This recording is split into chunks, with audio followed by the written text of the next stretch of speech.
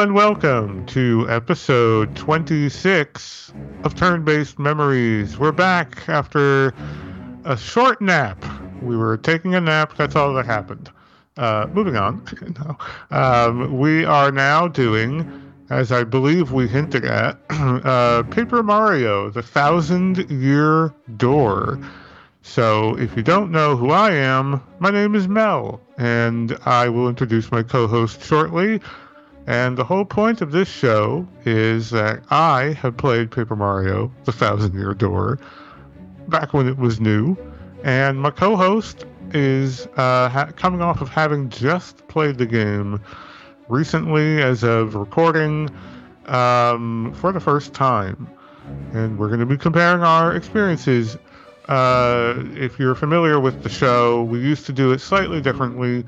What we're going to do now is we're going to go through a written review, which we will also post in the video, in the YouTube video. If you're watching this on YouTube, if you're listening to the podcast version, we have a YouTube channel called Turn-Based Memories. You'll find the links to the reviews on there, and we're going to be basing our commentary off of those full written reviews, which we won't be reading. You'll have to read those for yourself, but we're going to be going over them anyway.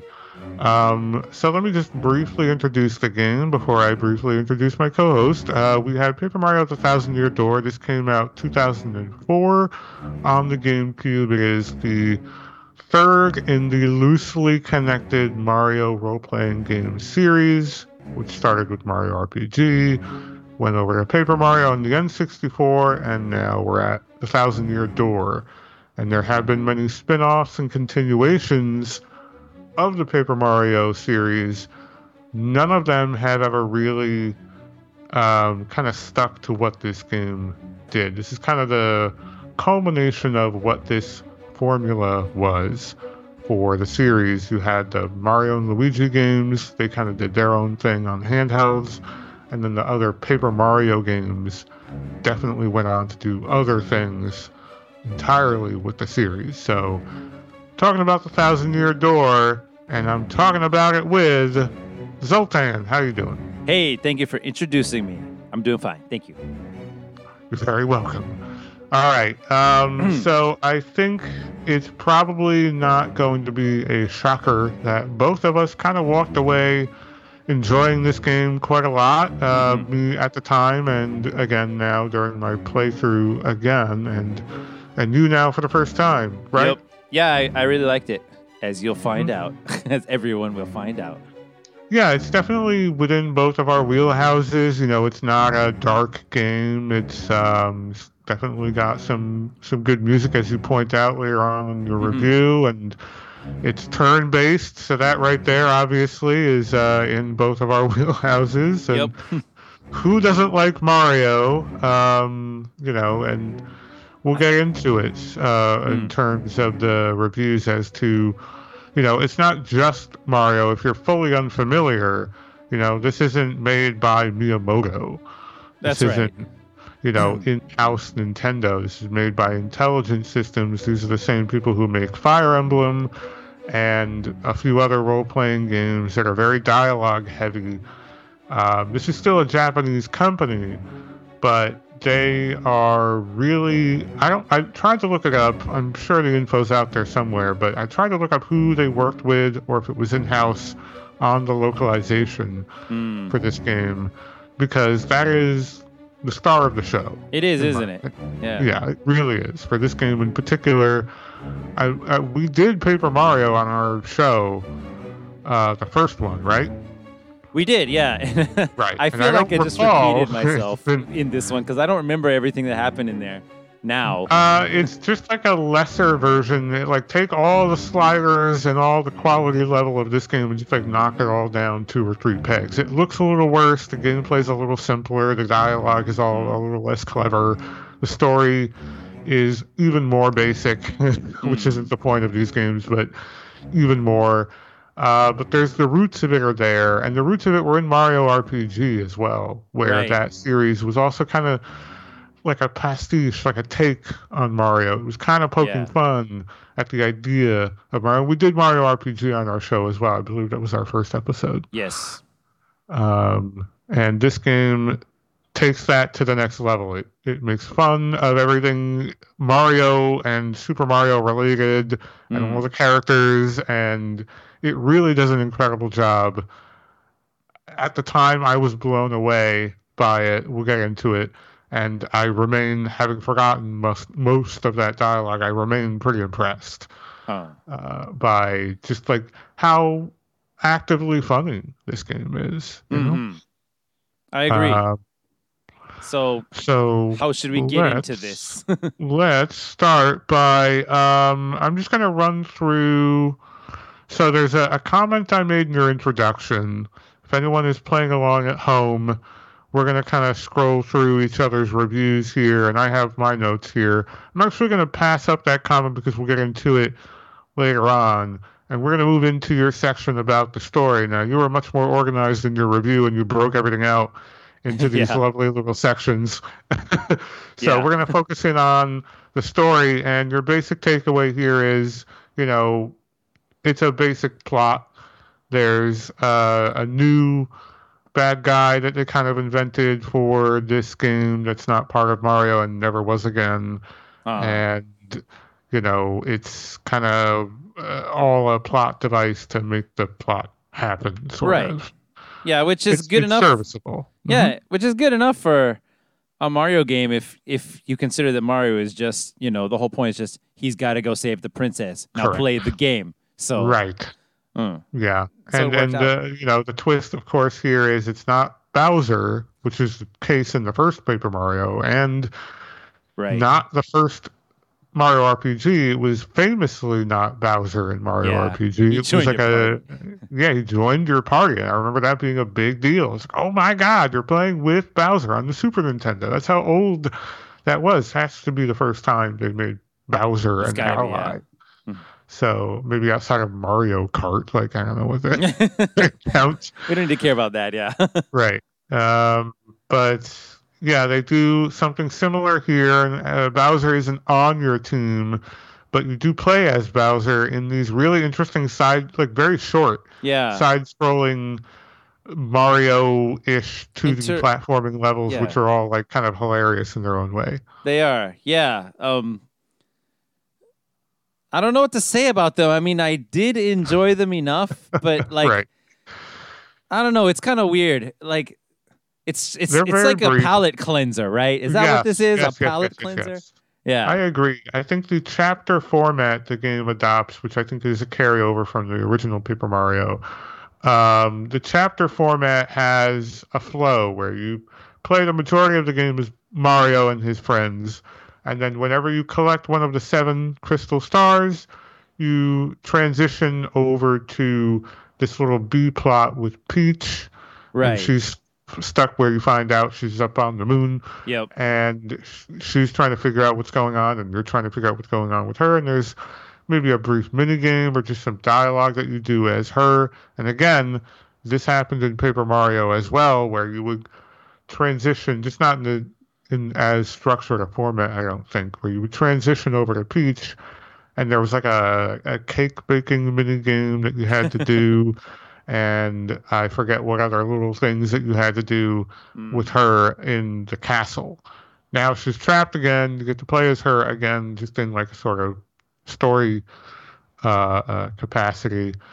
But after you're done with those segments, you then play briefly as Bowser in a platforming section of in all like things. A Mario Brothers 1 stage, kinda. It's interesting. They're all takes on actual Mario levels, I think, but they're all ridiculous because Bowser is ridiculous. He's huge. He's just stomping and busting his way through everything. Yeah. I like how they replaced the mushrooms with like big hunks of meat for some reason. I don't know if I realized that. Yeah, you can get a hunk of meat, and that makes him grow. You get another one, he gets even bigger. Yeah, he gets like off the screen. That's how big he gets. Yeah, and then if you just walk forward when he's that big, just everything that touches him just explodes. Everything breaks, and you just like don't have any. It's no challenge, and I think they're really short, and I think that's for the best because what is there is very basic. Like it's not really the game per se. Yeah, I don't think that we want to be doing a Super Mario Brothers 1 swimming level, like a really intense challenging Super Mario Brothers 1 swimming level in between each one. I mean, you can't save before that either, so.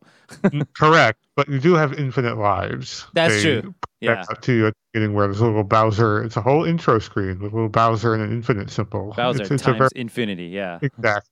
And I think that is basically just an interactive cutscene, and that's part of, I guess, the C plot at that point, where Bowser is always kind of comedically one step behind Mario as he's running around collecting crystal stars, and then you play as Bowser in the area you were before. Right. And he's just behind. Too late. Where's the star? And I can't believe it. And then that's it every time. And then he fails in hilarious fashion every time, and it's very well done. He's written really well, I think, for just like a total doofus who thinks he's hot shit, but kind of knows he's not. So what is your opinion of these interlude scenes, particularly the Bowser ones? Like, you think it's better with them or without them? I know story-wise, in the end, there's like there's a payoff at the end, for showing him being one step behind Mario all this time. And I'm like, so what is it going to do at the end? Like, what's going to happen? And then finally it happened. I was like, well, thank God they used that. But I mean, I don't know. Overall, because my opinion is that I didn't really care to go through all those, even though I didn't dislike them in particular. My favorite, I want to just get to the next main dungeon is my feeling all the time. Right. So yeah. I guess the value is the dialogue. I think the most value I think you can extract out of this game is the dialogue. And I guess that kind of leads into the next point. For your entire section that you wrote in your review, I just had one note and I just said agreed at the end. Because you kind of pointed out the story is kind of basic, but whatever, it's a story anyone can enjoy. You point out that the dialogue is incredibly well written, and I say in my review that despite this game having no voice acting, not even voice clips at the beginning, where sometimes, like in Zelda, a character might go, "Hey, listen." Yeah. Or like they'll make a noise that kind of indicates what they might sound like, or they might say one or two words, and that kind of gives you the template of how to voice them in your head, sort of. Right. They don't do that at all, except for Mario very occasionally going, ha, like that's it. When he jumps, right? Yeah. Yeah, sometimes he'll go, aha, like he'll raise his hand or something. Right, yeah. But that's it. No one has any other vocalization whatsoever, but you can still hear a lot of these characters based on the way they look, but also on the way they're written. They have these mannerisms of their dialogue or these habits of speech or whatever that you can tell the Blubba guy has like a accent, like a southern sort of accent type of thing. Right, you can tell. Yeah. Like the word choices he's using. Yeah, like there's that pirate ship, that ship captain guy who's like a narcissist, and it's like he has a French accent or something. He's like, he says, yes, the Flabio guy or whatever. Flavio. Yeah. He says zit instead of it or whatever. Yeah. And they just do more subtle instances of that too. I think the pirate himself has like a Spanish accent. Oh, yeah, I think so. And it's just kind of picked up by certain word choices he uses. It's kind of like a weird accented way of forming words. But Bobbery is an English guy, has an English accent. And I can hear all of them in my head very clearly. It's written really well. But beyond that, though, the actual things they're saying, I think are, funny really often. Funny. Yeah, at the very least, clever. Yeah. Yeah, clever. I think one of my favorite examples of it, you can tell whenever this team who wrote this was given, like, on many occasions, just like, go nuts. Like, make this person say whatever you think is funny. Right. Like, don't worry about the original script. The point of this scene is to have these characters say something funny. And I think it's no clearer in any other part of the game than when you're in the Twilight Town and you have to hide and listen to those crows. Oh yeah, everything they say is insane. Right? Like so like the joke in this case is that you're listening to crows in a tree talk, but they're talking about like high-speed internet and stuff like that. Yeah. And they're talking about it in ways that, like, you know, tech nerds might talk about it. You got those real fat pipes, bro. Like, what the fuck is going on? And there's another pair where they're talking about their son's SAT scores. And right. What is happening? It's so amazing. It's so off the wall. Another one's like having like a real serious conversation about environmentalism. Oh, they were, weren't they? Yeah. Yeah, and it's just like a straightforward, like, they're having a discussion about global warming. It's like, what is going on in this game? It's really, you could tell they were having a lot of fun putting this game together, and you made a couple indications about certain, like the name change of Rockhawk was Goldhawk. Yeah, Japanese. I just happened to come across that information that he's called Goldhawk in Japanese. Okay. And they switched him up to Rockhawk, which is like, when you think about it, well, that, like, I didn't go see what he says in Japanese. Okay. Right? Like, what is he saying every time in the English version? He's like, rock, bring the rock, or whatever.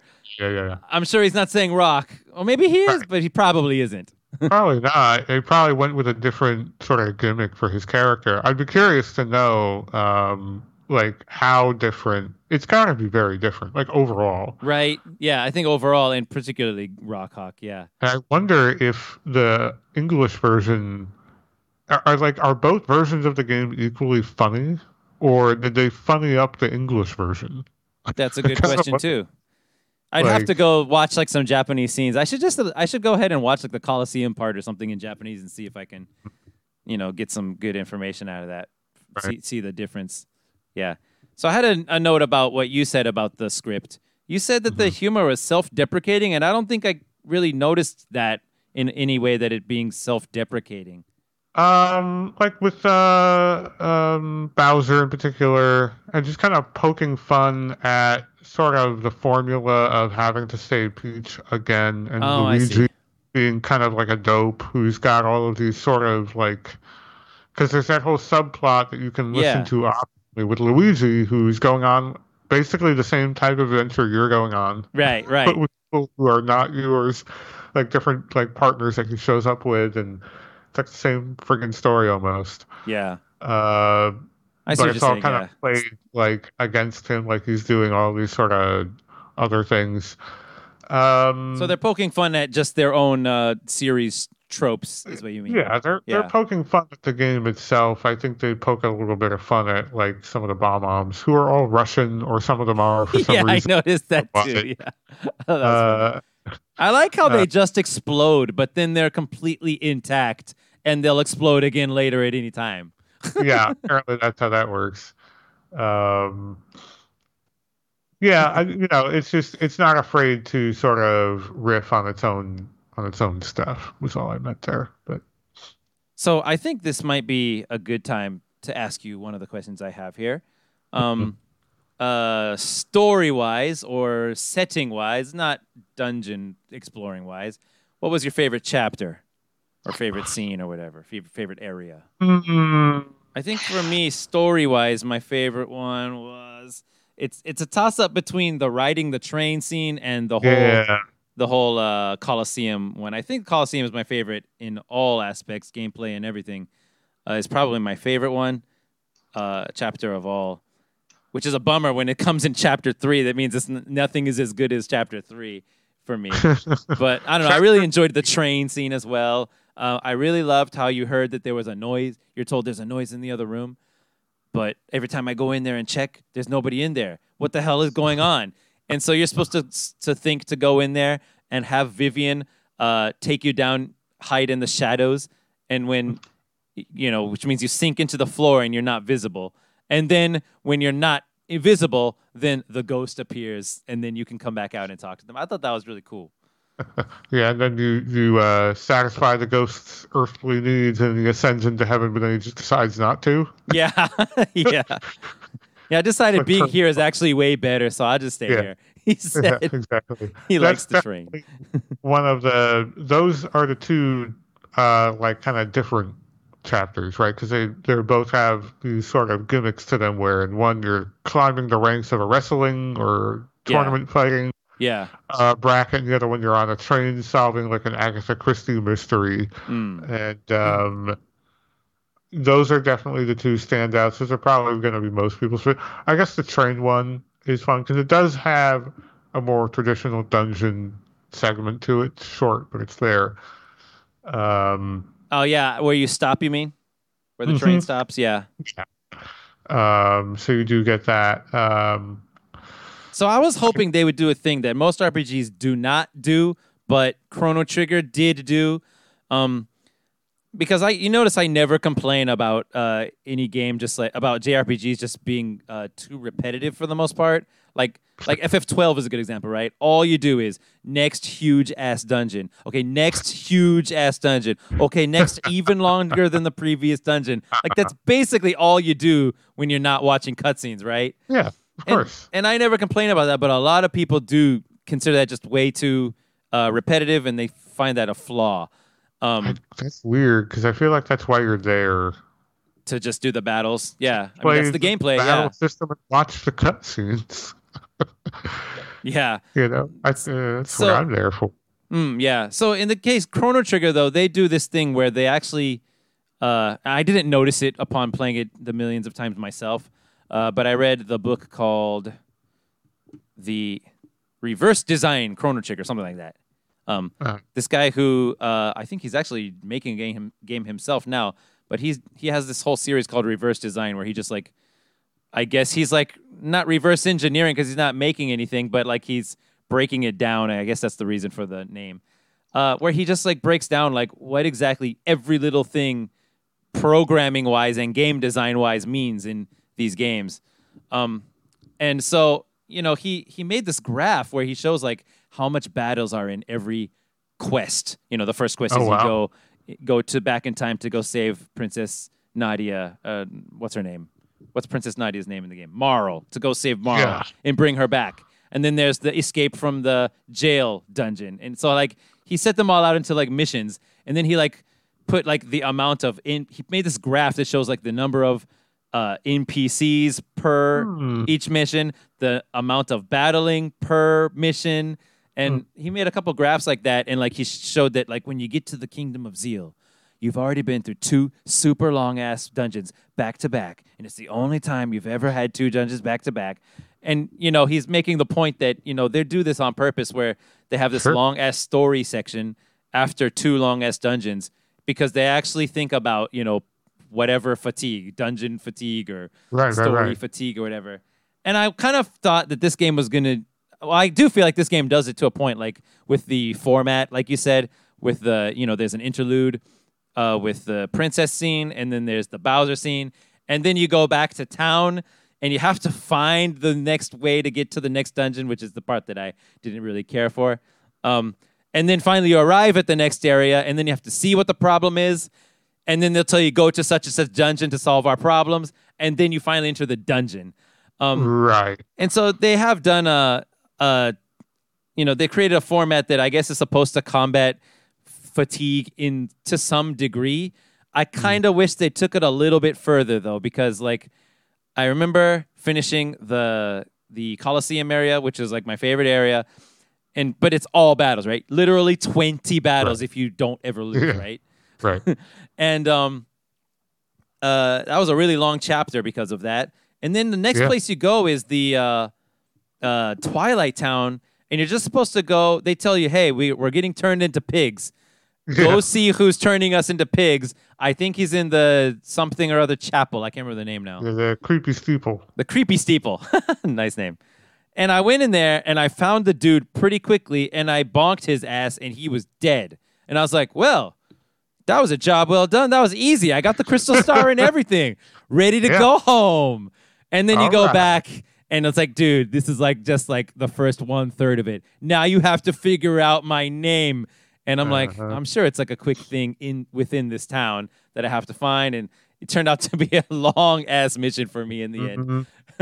So I kind of hoped that there would actually be a few chapters like that where there isn't that much. And I was also hoping that I could just enjoy the mystery that's happening on the train. And then we just arrived at the place and I get the star. But we had to stop at that one dungeon in the middle, right? Yeah, the pacing, that is a really good question or observation, because whenever I am playing a game, I will occasionally think, how did they decide how many rooms this dungeon is going to have? Oh, you know, yeah. How do they figure? Where are they? Like, obviously they have what they have. It is what it is. But how did they arrive at this number? Right. Yeah, that's a good point. When they're designing it, they should have some reason that they want to make it this big or this small, right? Yeah, like I'm sure during all design process, there's give and take and cuts and additions. Like, how they just run out of time? Is that purely what it is, or was there some sort of, we want every dungeon to take X amount of time? Is there like a goal there? And like, I'm sure there's any number of ways you could do it as a designer, but my mind will always occasionally drift to that question of like, what made them put 3 enemies here instead of one? Just one, yeah, or whatever. Yeah, I had that feeling, that exact same feeling when I was in the final. Was it the final dungeon? Yeah. Because unlike the previous dungeon, what was the previous dungeon? The moon? Okay, yeah, the moon was the previous dungeon. Not based on the moon, yeah. Okay, well, that one wasn't that bad either. But that wasn't much of a dungeon, though. There were a couple fights in the hallways. It was mostly puzzles. Yeah, it was mostly puzzles. And then I accidentally left the whole base, and when I came back, all the hallway battles respawned. Oh, yeah, that'll happen. Yeah, but, yeah, so that one was kind of to a degree, maze-like in that you have to explore all the rooms and see what's in every one, and then you know where to go after that. But then the inside the 1,000-Year Door dungeon, it was just a straight walk from left to right for a really long time. And I was like, yeah, this is what I want. I want the final dungeon after doing the X-Naut dungeon, even though it wasn't that bad, in terms of complexity. It wasn't that bad or that huge. I would like to just have a gauntlet and then beat the game now, is what I thought. And then it kept going straight forward. And, you fight Gloomtail. Right. And I'm like, okay, good. Now I'm ready for the final boss. But then you have to go back and climb this tower and get all these 7 or 8 keys, which I didn't hate. But I was like, okay, now I have to do this. Okay, fine. It's a puzzle dungeon. I kind of, when I was in the middle of it, because I hadn't remembered any of the solutions, they're not hard, but 1 or 2 of them were like, what the fuck do I do? Yeah. And I just, in that moment, I was kind of like sitting there going, I don't really like it too much when a role-playing game that is otherwise not very puzzly becomes a puzzle game all of a sudden. The last dungeon. Yeah. That's a good point. Where is this coming? It's a habit that games in that era tend to commit. I think the biggest example that always comes to mind is Final Fantasy X, the last dungeon there. What was the last dungeon? Sin. Maze. Yeah, Sin, right? Yeah. It's like a maze gauntlet of annoying bullshit. Yeah. It's like, why? Sorry, I went into like game design, world design stuff in there. But the thing I think that's kind of part of it. I mean, maybe that's a little bit more graphics and design, but, it kind of blends into the story as well. With, what are these characters? How are they styled? And then kind of like, how is the world laid out and styled? So with the chapters... Yeah, we were talking about the story just now. Sort of, like the story progression is broken up into these segments. And when you get to these dungeons, you were saying that, there's these long interstitials between those dungeons. And I guess they kind of did that because they were focusing on the story in this. I think they definitely knew what the focus of this game was about, because the combat, which I guess we can move into this point, unless you got more. Well, I think another thing we should talk about before going in there then is talk about how before the combat, we should talk about the puzzle solving thing, because this game doesn't do what you just said, which is where suddenly it becomes puzzly. It's actually puzzly throughout. It is. And every time, a puzzle at the end, though. I'm sorry? it got a little more puzzly at the end. I suppose so. Yeah, there was that tower with the 8 individual puzzles that are all kind of interlinked. Like you have to go do another room first sometimes. And that's like some Alundra shit right there. Yeah, and they force you to, you're constantly switching all of your partners out. Right. To use all their abilities and stuff. Yeah. Yeah. Yeah, you're right. But it had puzzles throughout. And one of the main things about this one is that every time you finish the chapter, and beat the boss and get the star, then you got to come back to Rogueport every time. And you have to go use whatever new stuff you got there to find a new area within Rogueport and within that little underground area beneath Rogueport. Like you got Bobbery to join you, and you got the crystal star from the island. Okay, now come back and look for all the places that have little cracks in the wall, so you can use him to bomb them. And a lot of them are not optional. Like you have to go do it to get to the next one too. Right.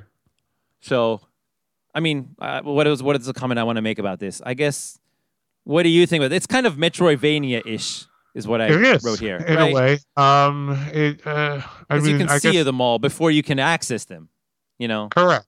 And you get power-ups that actively... it's not just the partners who join you. You also get, like, better boots and better hammers that let you break things down or jump up higher and get to other areas. So, definitely, it has some of that involved. Yeah. What do you think of that? You're saying that some of this was getting... It was kind of breaking up the parts where you get to the dungeons too much. Well, I mean, I can't objectively say it's too much, but yeah, I personally didn't want to keep going back there, and because it's kind of a big, complex area, and I just wasn't in the mood to remember where all these little cracks and all these little peeling off pieces of paper were. You got the new character and the new ability. Now I got to remember, where did I see a big gray block? Where did I see a pipe way up in the high that I have to jump up to? And it's not like there's a map system in this game, so you can't really bust open a Metroidvania map and look at where you haven't been. The positive is that it's by the time you reach the end of the game, though, you do basically remember where everything is. Because it's not that huge, luckily. It's not that big. Yeah. Initially, it can be a little bit... It's overwhelming at first, though, right? Yeah, and even having come back into it, having played it, I think I beat this game prior to today, or not today, this session playthrough. Maybe I beat it 3 times prior. Okay. Over the course of however many years, games have been out for 20 years, believe it or not. But it's so obviously that means I'm a little familiar, but it's been longest than it's ever been since I've gone back to this game, and it definitely at first was like, I don't remember, where do I go to get the I couldn't remember where to get the Ultra Hammer from, and it's staring you right in the face. But was I couldn't remember. Giant treasure chest? It's in the giant chest that you see when you first start the goddamn game. Right. It's supposed to be taunting you the whole game, and I totally forgot it was there. Yeah, the one that I was like, what do I do? Where do I go? And it was the first time that I ever had to go talk to that fortune teller guy to ask him what to do. Was you're supposed to push the R button to turn what do you want to say? Like you're facing sideways. Let's just say turning sideways, and then you can go up between these 2 houses, and that just did not occur to me. And I don't think the only clue. The only clue you have is that you have to notice that there's that little space between the 2 houses, and then you have to realize, oh, that's right, I can turn sideways now. That's something I did right away because I remembered it.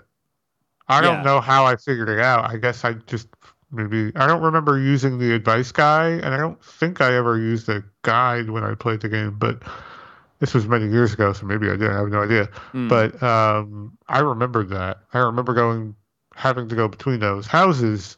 Yeah. Interesting. So, Yeah, I was wandering around after chapter 1 or 2 or whatever it was forever. And then I was like, oh, okay, that's it. There's that one guy. I'll talk to him. And then he told me, in grave detail, you need to turn sideways and go between these 2 houses on the east side of Rogueport. I'm like, what? okay. And then I went over and looked over there like, right here? Is this where he means? Holy crap, I was not about to think to do that. Interesting. So, in this playthrough, again, the part that I totally blanked on was the General White, like, hunt. And yeah. said, he feels sleepy. I'm like, what does that mean? And then I looked in the inn where the guy said he would be, or where the guy was standing next to, and he wasn't there. I looked at in Petalburg where I thought he lived. I couldn't remember he didn't live there. No, that's him. Like, he's in Petalburg, right? He's originally in Petalburg, but that's not where he lives. Oh, you have to go there, though, to get the hint or something, right? Originally, you have to talk to the mayor, the old mayor turtle guy. Yeah, and then he'll say, yeah, he left somewhere. Yeah, and they all say that, basically, until you get to Twilight Town, and then they say, well, he left, he thought he looked sleepy. And that's the only hint you get. And then where was he? Then you have to go back to Far Outpost, which is where he lives, but I didn't actually make that connection. I thought he lived in Petalburg. Me too. I thought he lived at that house that he was standing in front of the whole time. Yeah, me too. So I was like, he's not here. He's not in the inn the guy's next to. Where the hell is he supposed to go? So I looked it up online, like, oh, shit. That's right. He's in this stupid... That's where he lives. That's his house. So how about that quest? Like, did they really need to make us go to every island again? I think they did that because they wanted that to be your... they wanted to make sure you knew you could go back there using the warp pipes. Even way back this late in the game, they want to give you that hint? Like, it's the end of the game. I never had a reason to do it, and I guess they were making sure you knew. I mean, if you do any of the trouble quests, the side quests that are called trouble in this game, they send you to the previous places. They do. Like the first one that I did was like, I just came back from Hooktail Castle. And then the first trouble, I was like, dude, there's this guy. I'm in Hooktail Castle. Can you find me? And it's like, okay, I gotta go back there now. I just came back from there. Right. Yeah, it's a big slog to do those. There are only a handful. I don't know if this is going into the exploration section, but there are only a handful of those trouble missions that are really worth doing. And some of them do give you some interesting items, but by far the most interesting one... I know what it is. You do? I think I looked it up. Gives you? They give you a character, right? Yeah, they do. They give you that thief girl, Mouse. They give you Miss Mouse. Mouse. the thief mouse. So does she, if you get her, do you have access to all the badges she got up till that point? No, but she's because I guess you have to buy them from her shop, right? That's why. She's going to open a shop. Okay, that's cool. That's fine. Well, no, she works with the badge shop in town. I think they're connected. Okay, but you can't get her shop unless you recruit her, right? No, you can always go to that shop and buy badges there. It's at the top. Did you not know where it was? I'm sorry. Which shop do you mean? The one in in Rogueport on the second floor by the inn. Oh, was that her shop? I think that's supposed to be hers. She's supplying them with badges, I think is the idea. Oh, okay. Yeah, no, I got up there. Yeah, I went in there. Okay, all right. Yeah, I think that's the idea. But she's okay. She's very optional. She doesn't... Obviously, she can't have a power that you really need because you can not get her. Right. All she does is find hidden items. Which, that's cool. It's cool, but, I guess we'll talk about it in the gameplay section more, but I really use items. I'm sorry, you really use items, you say? I said I didn't really use. I use a bunch. A handful. Here and there. Okay, so should we go into what's next? You tell me. Well, I guess let's briefly talk about, because I didn't have any notes, your arts and graphics section. I mean, it is what it is. It's the paper motif, right? It looks cool, I think. It looks cool. It's used to clever effect gameplay-wise with the turning sideways and the rolling up into a ball, blah, blah, blah, blah. Yeah. It's pretty straightforward. It's, to your point, it's kind of a thing they've done before and since, where they kind of make their properties into these like sort of arts and crafts things. Yeah, like they made a crayon or a yarn game with Yoshi, right? They made a Yarn Yoshi. It's not their property, but there was also a Yarn Kirby. Also basically a Nintendo game, basically. And Yoshi's Island, which is considered Super Mario World 2. Right. On the Super Nintendo had a crayon aesthetic, didn't it? Right. It was all hand-drawn looking, very, crayon drawn-in look. Yeah. So that's cool. I like that. They tend to like to play that game for some reason with the look of their stuff. And in this case, instead of it just being a look, I don't recall. In the first Paper Mario, did they ever take advantage of the fact that it was paper, or was that just a look? I can't remember now. I can't either, and it's sad because I feel like we should know this, but I don't think they did any of that turn sideways, roll up into a ball type stuff in Paper Mario. I think they just used it purely as an aesthetic choice. To make it fun in a way, to make it fun and different. But yeah, they definitely took advantage of it here, and it's also clever because I'm sure you mentioned they throw a whole bunch of characters on screen at once. Right. It wouldn't be possible to do that if they were all 3D polygons. Right. Yeah. Exactly. So I guess that was what enabled them to do it, huh? Was the 2D paper aspect? Yeah, it's I actually, when I was done playing the game on the emulator, on the Dolphin emulator, there's a option on the emulator itself to turn on the free camera so you can move the camera wherever you want. What? That's a thing? Yeah, it's pretty cool. I will occasionally do that. And the amount of tricks they pull with the perspective in this game is actually really cool. The dialogue box, whenever anyone's talking, with all the words on it, is actually really far away in the background, a physical actual object that pops in, and you can move the camera over there, and it's this white, it's like a big white board that shows up behind the characters, not above them. But wait a minute, it's text boxes, right? Mm-hmm. Don't they appear in front of everything every time they pop up?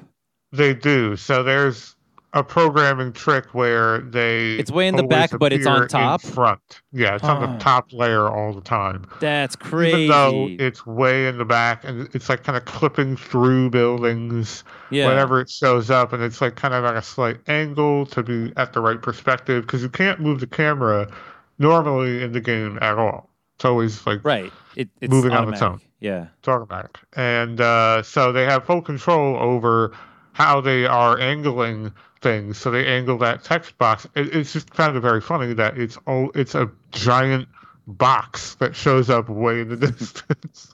That is genius. I don't know. I want to say that's genius, but I don't really understand why it's genius, to be honest. Because it's clever. Is it better? It's interesting for sure. I wonder why though. That's better than just having a normal, JPEG like of a menu or something pop in. I don't know what the programming logic behind that is. That's probably cool though. It is cool. Like those kinds of little behind the scenes things where the character models do have backs to them. I don't know that you're always given the opportunity to see it. Like you can see Mario's back. I think there is occasions. The camera there. Yeah, but I think there are occasions where he performs animation where you see it, because normally you turn left and right and you're just seeing a mirror copy of him. Yeah, but if you forward. Yeah, but if you hold up and press the hammer button, you hold up in a way, you're right. He does. You can kind of see his back as he hammers. But there are other characters that can also turn around that I don't know necessarily always do, or they don't frequently do. So I found that interesting. But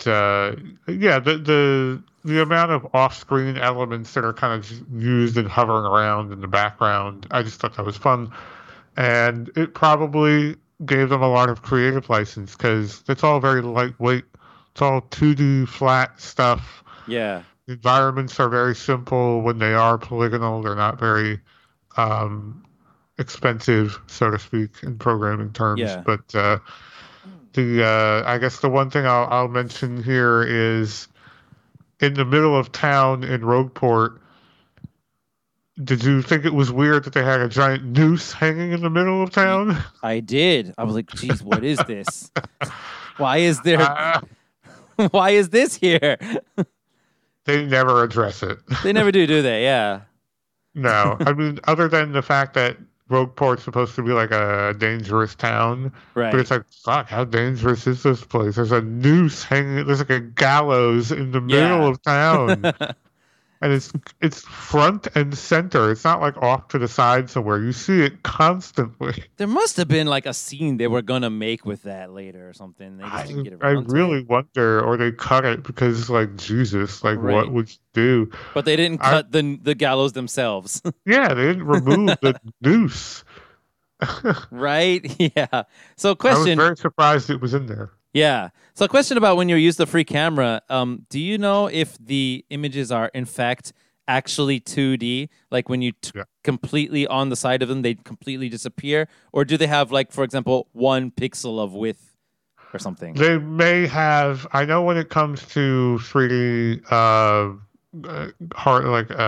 engines and software, that it's actually more difficult to make a purely 2D object inside of those sort of graphical engines. It's easier to flatten a 3D object, so that there's 0 width to it. I think Shovel Knight is actually technically a 3D game, but it's just all 2D sprite, like, shown.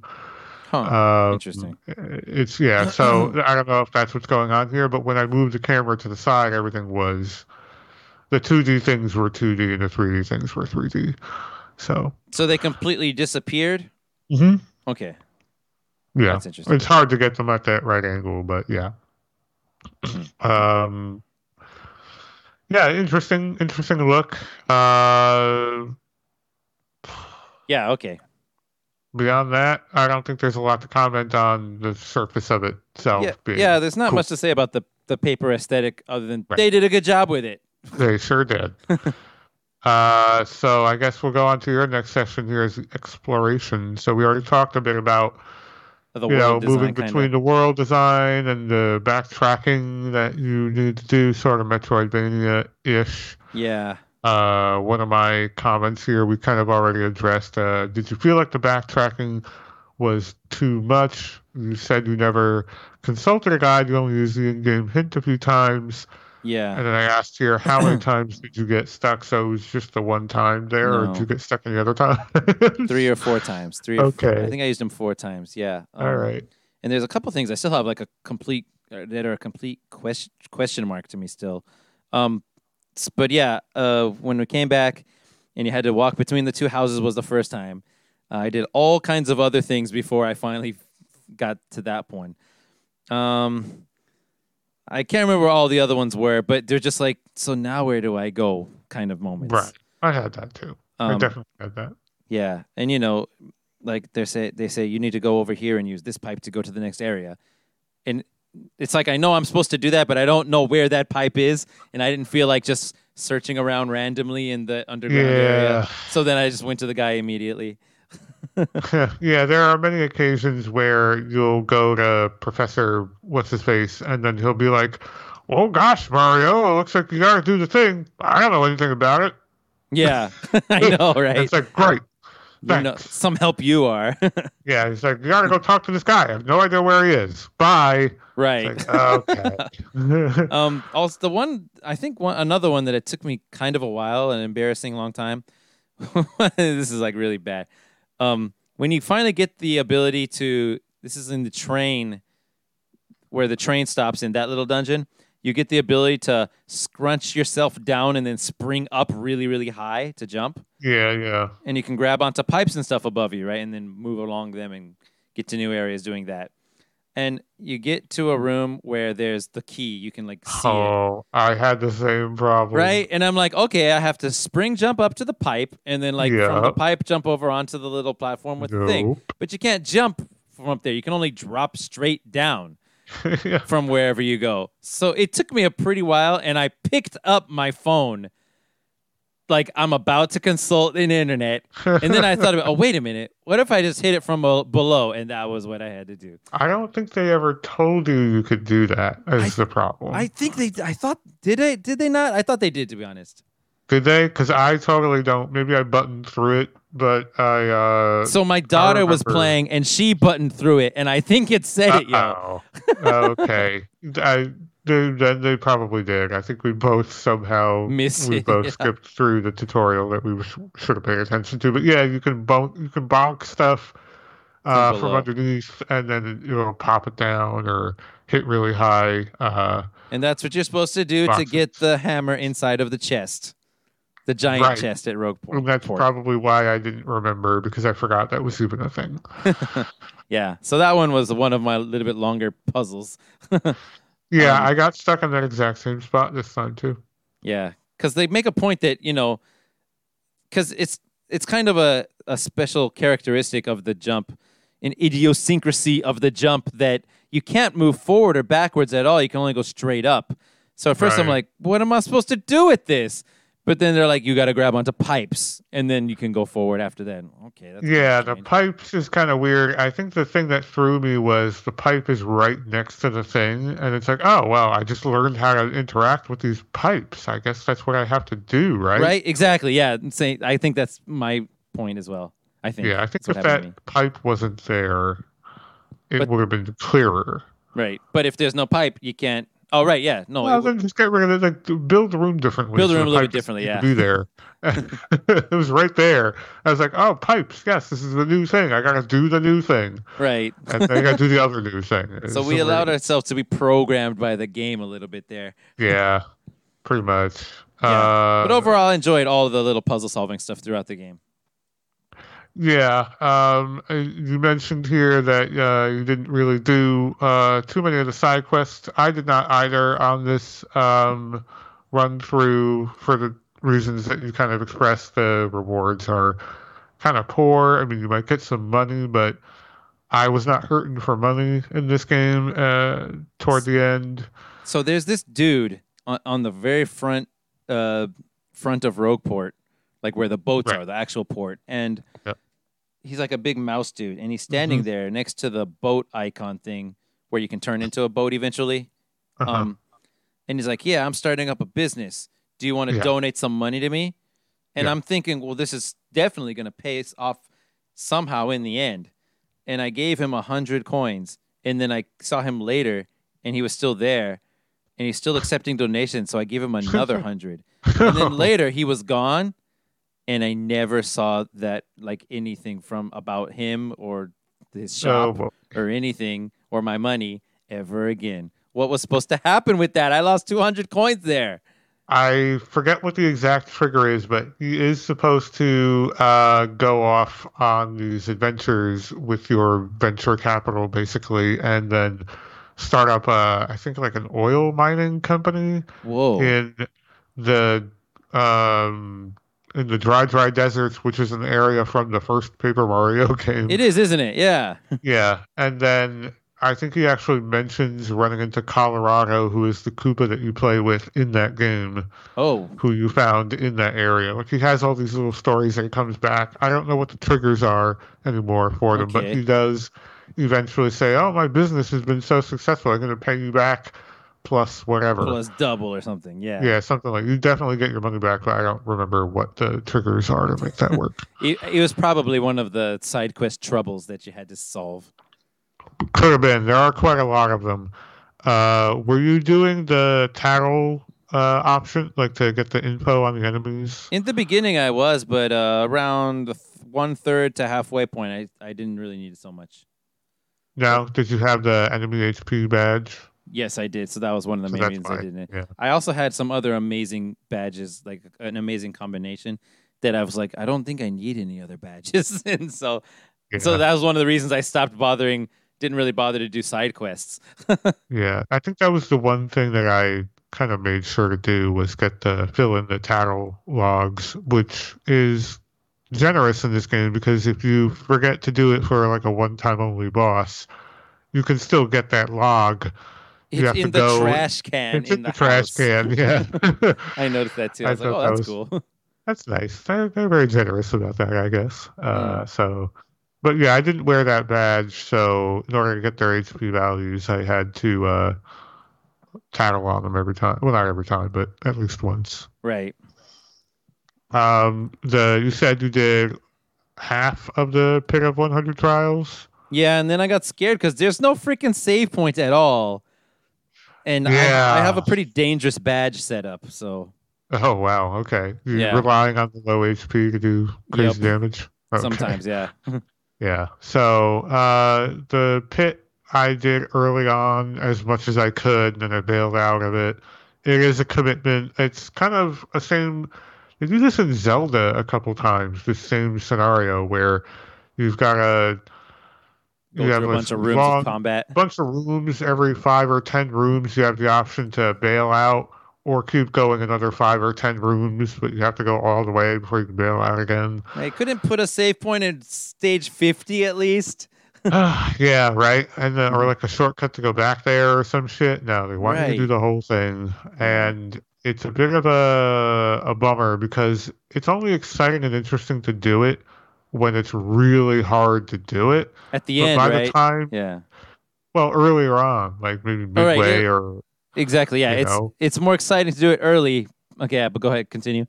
Because you're getting like good experience and money, and it's also, the most challenging this game ever gets. Is if you were to do that early on, and at some point it becomes straight up impossible because you're just not doing enough damage. Right. But do you know what the final reward is? I don't think I looked it up. You fight another dragon boss, right? Yeah, you do fight another version of the dragon, a bone one, and it is a pretty tough fight. You get a badge. What is the badge, dude? The return postage badge, which will deal damage equal to half the damage you received back to whoever hit you. Oh, that's pretty crazy. So it's pretty good, but you shouldn't be taking damage directly in this game. I guess not, right. So, well, let me know when we get to the combat section and I'll ask you stuff. Right, I guess that's more combat related. So as far as exploration of this goes, that's maybe the most interesting diversion that you can go on. There are most of the exploration is just like, within the dungeon that you're supposed to tackle right now at the moment. Sure, so. Just like the side areas within there to grab this or that extra thing. Right. The only other side content to speak of are the side narratives with Luigi, that mouse guy we were just talking about, and there's one other person who talks about the history of Rogueport and the Crystal Stars and gives like a whole bunch of backstory about where the black chests come from that you got your power-ups. There's a story. There's like a lore to that. Where is that guy? I don't remember anybody saying. He's all the way on the east side of Rogueport. I think he's in a house that you have to get into a roof, like through the roof. I forget exactly where. I go to him on this one. I should have met him, but... I think he might only show up at a certain point. So you're probably in that house at some point, but no one was there. So, I forget the exact trigger. But these are guys that you check in on as the story progresses, and then they give you another lore dump. And again, the focus there, of course, is the writing, because it's all just them talking to you. Right. So the actual side questing in this game, not so much. Yeah, I think so too. Another thing that you can do is there's a couple other things actually you can do that I also did not do. There's that Pianta's casino type place. I didn't play any of those games. Yeah, there are a bunch of side games you can do in there, and you can win things. And there's another one that I'm thinking of that you can do that's a side thing. There's a lottery that you can do right outside. The lottery, yeah. Did you ever win the lottery? No, I remember playing it when I first played the game. There's a way to fix the lottery. I forget how to do it though. Yeah, I never won it either. But I went ahead and bought a ticket and was waiting for my number to come up, and it never did. Yeah. You said you spent some star points on the guy who picks the star pieces. Yeah, I used the star pieces to buy a bunch of. That's all those are for, right? Those are for some pretty good badges. You know? So I bought a bunch of badges from him using those. Yeah. And all right. Yeah, they put like star pieces behind anything. I like that. They really do. I like how if there's anything obscuring the foreground, there's probably a fucking star piece behind it. Yeah. I bumped into half of them, just like we're like, oh, okay. Yeah. My daughter found a bunch of them too. Like, whoa. Nice. Yeah, and thank God, I don't know how, man. Like another one of the main exploration, like difficult parts, in the Great Tree, the second dungeon, the big tree dungeon. You have Madame Flurry with you, and she can do her blizzard wind thing, where she blows on things, and it like makes pieces of paper fly away. Yeah. And like I don't know how she noticed it. My daughter, there's like so many times where like I was supposed to use her to like make a piece of paper go away and access the thing, and I wasn't noticing it. I was not noticing like the little peeled up corner or whatever it was. You're supposed to find like the Puni guy's shop in there or whatever in that tree, and like, dude, if my daughter wasn't there, that would have been looking online right there.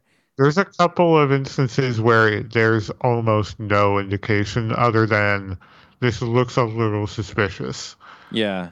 And then I think the ones like that, I think I may have just remembered. I mean, there's always just like you tried all your other abilities and none of them are working. Maybe I'll try Madame Flurry and blow something away. And there you go. Pretty much. That whole dungeon was interesting in terms of the mechanic they had you run through with those little guys. Yeah. I mean, it wasn't bad, but... annoying. Right, exactly. Honest. I found it kind of annoying when I came out of there. I was like, I don't really care for the Great Tree Dungeon. Yeah, I mean, I didn't like the way it looked. It was really all black and white and boring. Yeah, it was weird. It's exactly the same.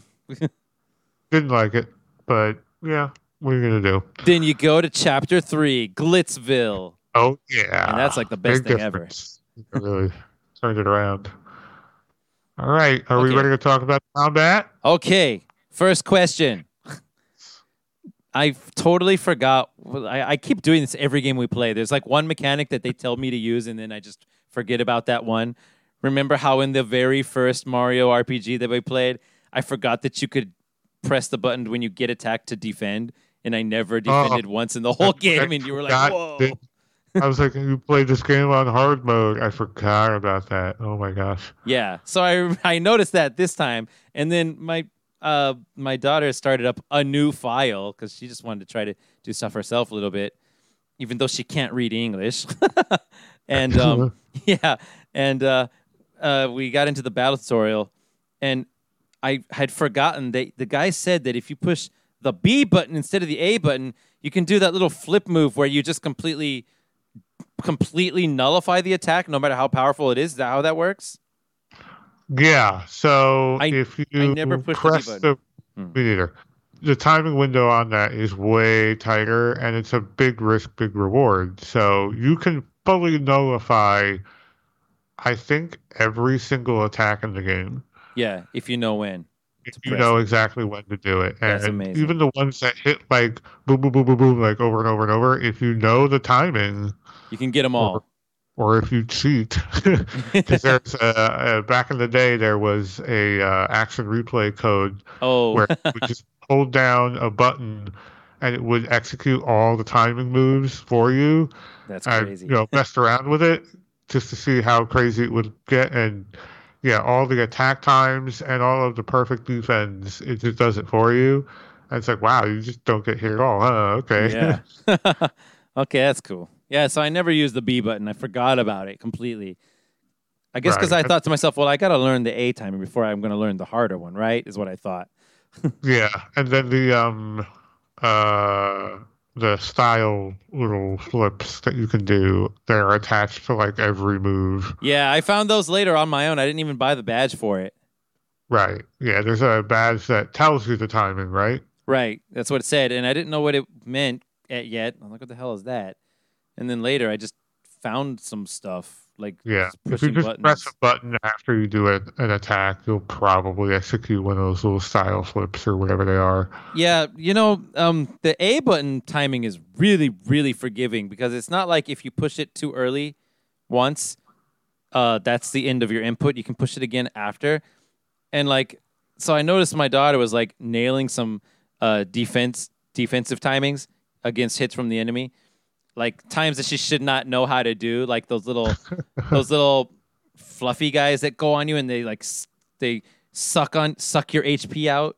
Like the animation for that's pretty long, and at the end of it is when you're supposed to push the button. Right.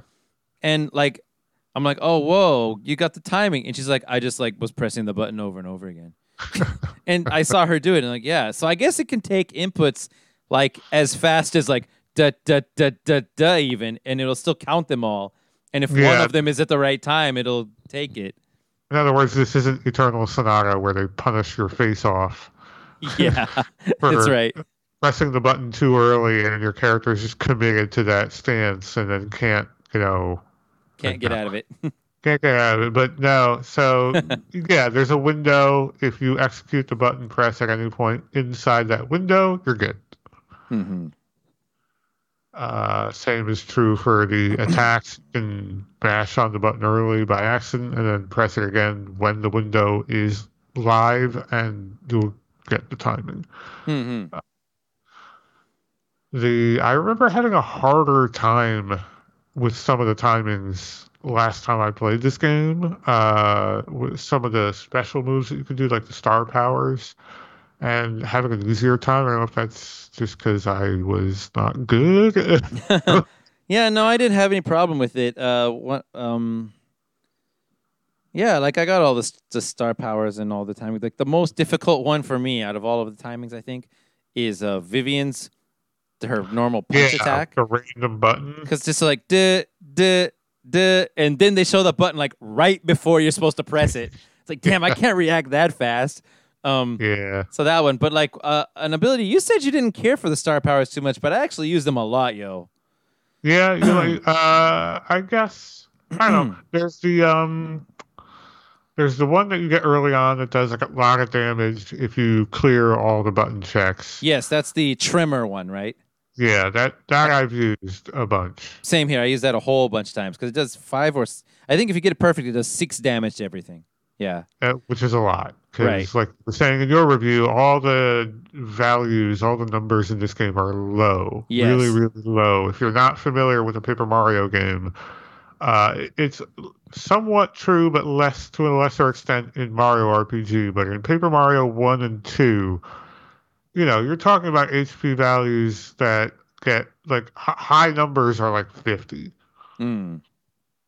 Yeah. That's a lot. I can say that I went through the entire game on 15 HP, basically no problem.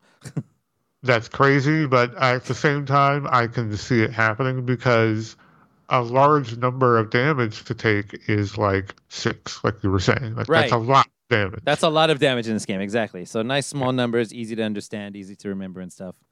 And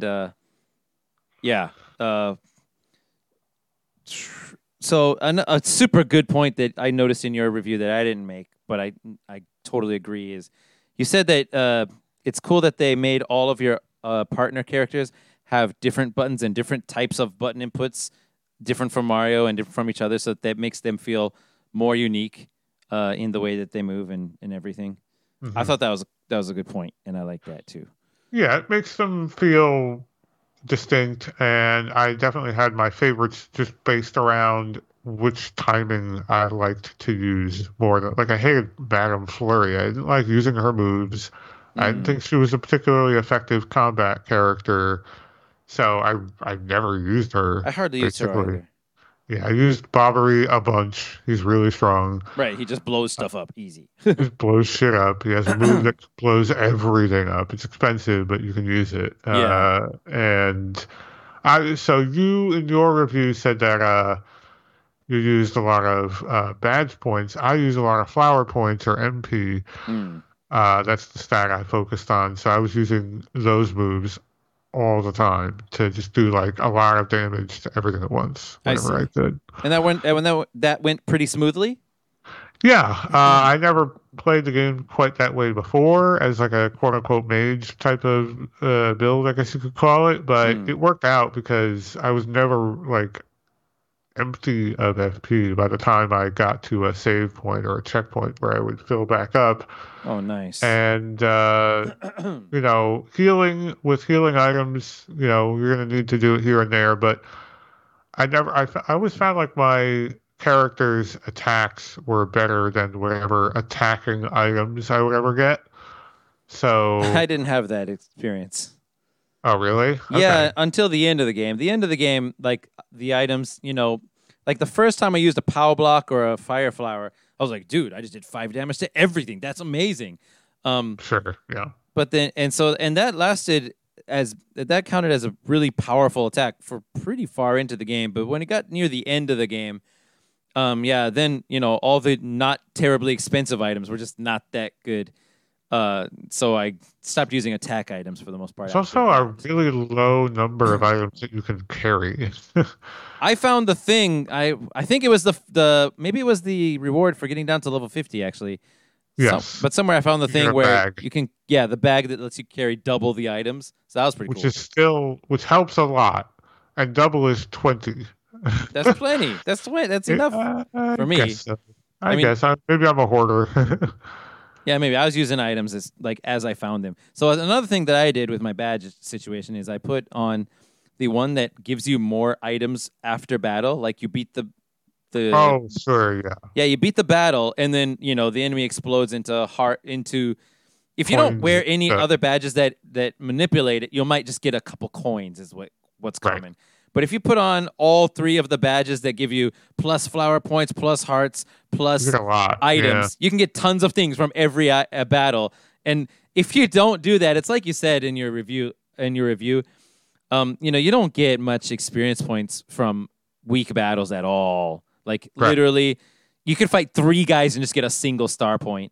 It's a real big waste of time in that case. They do the same thing. This is the same experience system they had from Mario RPG, where it's based on your level relative to the enemy you're fighting. Exactly. So you get a constantly changing amount of XP. If you're level 10 and the enemy's level 1, you're going to get 1 experience point. But when you were level 1 and they were level 1, you got 10. Right. Whatever the math is. Yeah. So it ends up breaking down, and that's because there's a fixed number of points to get you to the next level. It's always 100. Yeah. So that's a good way. I mean, whether we like it or not is another thing, but that is definitely a good way to make sure the difficulty curve is exactly the way you want it to be. True. I mean, you could have done it in a way that was, I think it fits. That's definitely the reason why they did it. The other reason why it's that way is because it fits with the small number scheme that they're going for, where even the experience points that you're earning is never more than like 20. That's a lot. If it's like 30 or 40, that's like, whoa, big crazy boss, like something. But usually it's like 5, 10. So all the numbers across the board in this game are small. And that fits with it, because really whatever the math is, you could just reverse engineer the math and just say, well, actually, I'm getting like 500 experience here weighted against my level, whatever the value is, or whatever the formula is. But they just don't show you that math. Yeah, they don't show you. Yeah. Yeah, I did get 30 points from a couple of the end bosses. Yeah, that's like when they want you to level up and whatever. And if you do any of the Pit of 100 trials early, you get like crazy experience points. Yeah, if you can get past like some of the what I imagine are the points that prevent you from going on, like guys that are made of metal and stuff or stone, and you can't deal enough damage. You need a move to do damage to them. Yeah. Yeah, if you can once you get past that point, you could probably really level up like crazy in there, huh? I've never leveled up twice in one like match. Yeah, that's I wonder not possible, if you can. Right? That's what I was about to ask. I was like, I wonder if that's even possible. You'd have to get over 100 stars. That means right from a battle. Have you ever gotten anywhere near that? No, no. But I would imagine if you were to somehow put your character in the bottom and you beat the dragon as like level 1. It has to be worth more than 100. That has to be worth like 500, right? Yeah. So what would happen? I don't know. Yeah, that's an interesting point.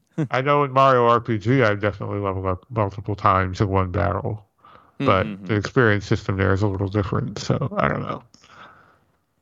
So let's see. What else were we talking about with the Combat. combat? I know we mentioned a couple things earlier on, but So I just like the noticed general something. difficulty. Go ahead. Sorry. So you said in yours that a thing you had to do that you didn't really care for was that you always had to wait out all of the enemy buffs, like when they up their offense, Yeah, and particularly when they up their defense. That was a problem for me for a while. yeah. Me too. I just had to wait it out. I was like, I can't hit him when he has +3 defense. He'll take 0 damage. Exactly. And yeah, that's the other thing. So again, the numbers are all really tiny. Most enemies have zero defense. Right.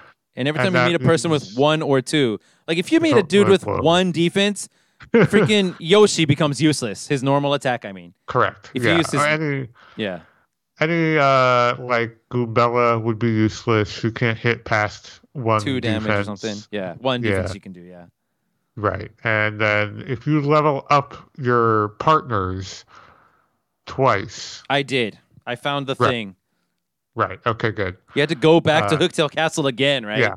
And get an up arrow, which is kind of funny. To get an up arrow. Yeah, that was funny. Yeah, just to remind him to look up to get the thing. Yeah. I thought that was another good example of this game just being kind of funny. Yeah. But yeah, you can level up again. At some point, the game starts just dumping shine sprites on you. That's the item you need to collect to level up your partners. Yeah, I had extra ones after leveling everyone up to the max even.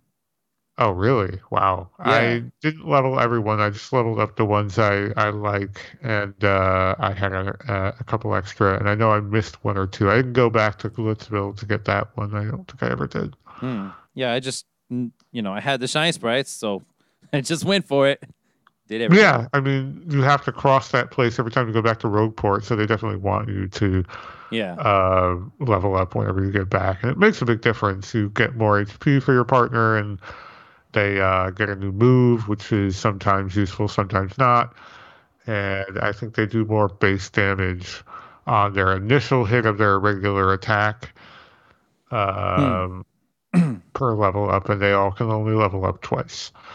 So, yeah, Goombella can hit 2, I guess, when she's max level. I think but if, like you were saying, they're armored and they buff themselves, yeah. You could spend a lot of FP. Well, you could spend a lot of FP on an attack that does like 7 damage and then do 3 damage to them or something. Right. That's such a waste. It is a waste. But if you're like, I just want to get through this fucking fight. Yeah. No, so I usually just focused on somebody else, or if that was the only person, then yeah, I would like let Vivian take me down into the shadows and like just wait out. Oh yeah. Especially when they did attack up. You have to have Vivian out. I used her a lot. Oh, you did? All right. I almost never used her. She was kind of critical to my dangerous badge setup, actually. Oh, really? Yeah. Because she would be able to hide you? Exactly. Got it. Yeah, I used Bobbery a whole bunch. And probably Coops a lot because he can always hit he can hit anyone, right? Yeah. Well, no, only if they're on the ground. Right, but like it doesn't matter if they're armored or anything. He can hit them usually. No, if they're armored, he won't. But oftentimes the enemies are on the ground and not armored. Who am I thinking of? Comes in handy a lot. What enemies am I thinking of that I kept constantly wanting to use somebody else, but I kept having to use Coops because only he could hit them? I know you can't jump on fire enemies.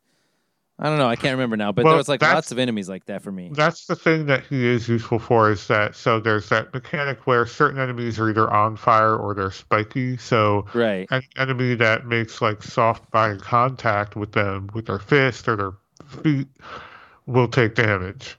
But Coops is using his shell, and so his Bobbery uses his like explosion. So some enemies are attacking like, quote, from a distance.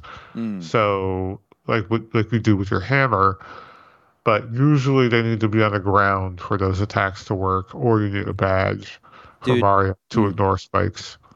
Dude, there is a crazy freaking battle like really early in the game on your way to the dungeon that you have to go to after Petal Town but before Hooktail Castle.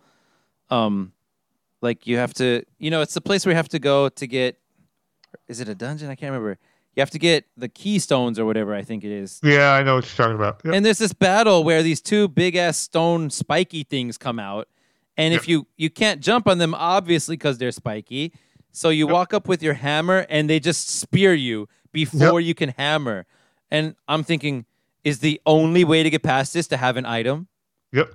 It is? Okay, wow. That surprised me. At that stage of the game, it is. There are moves that you will get later on that you could have used, but you don't have access to them. Right. So I just avoided those fights or used a POW block. I think no, there was one that was like a required one to get to the first guy who quizzes you.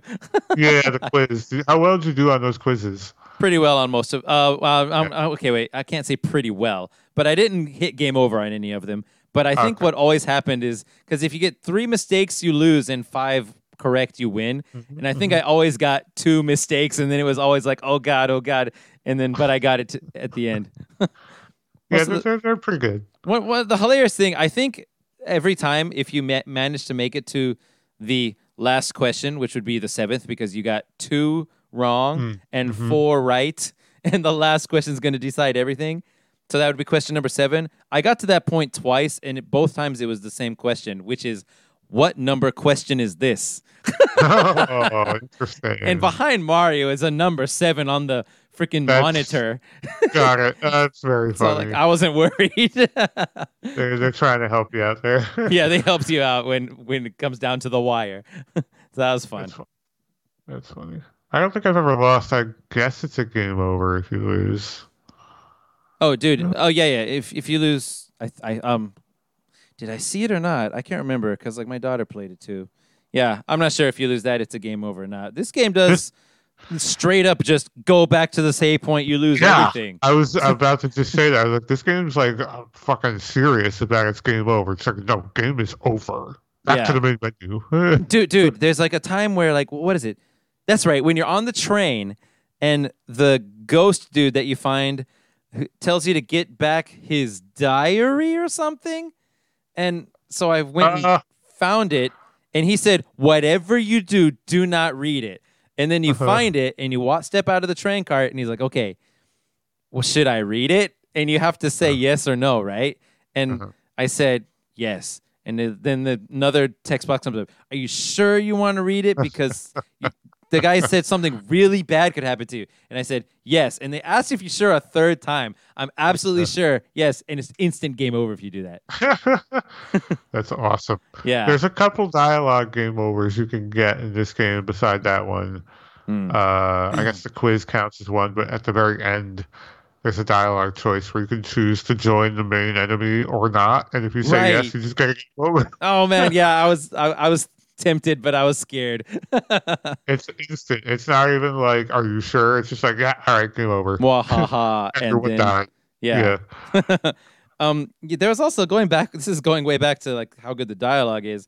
There were like some weird little dialogue scenes too. Like for example, there's that time when this guy and his wife are having an argument, and the wife says, if you want to make it up to me, say I love you 100 times. Oh, my God. And you have to sit there, and he literally says it 100 times. You have to press the button over and over again 100 times. The counter shows up eventually, but the counter shows up eventually. It doesn't show up right away. It comes up like at the 10th time or something. Yeah. I was kind of mind blown at that. He's really going to make me do it?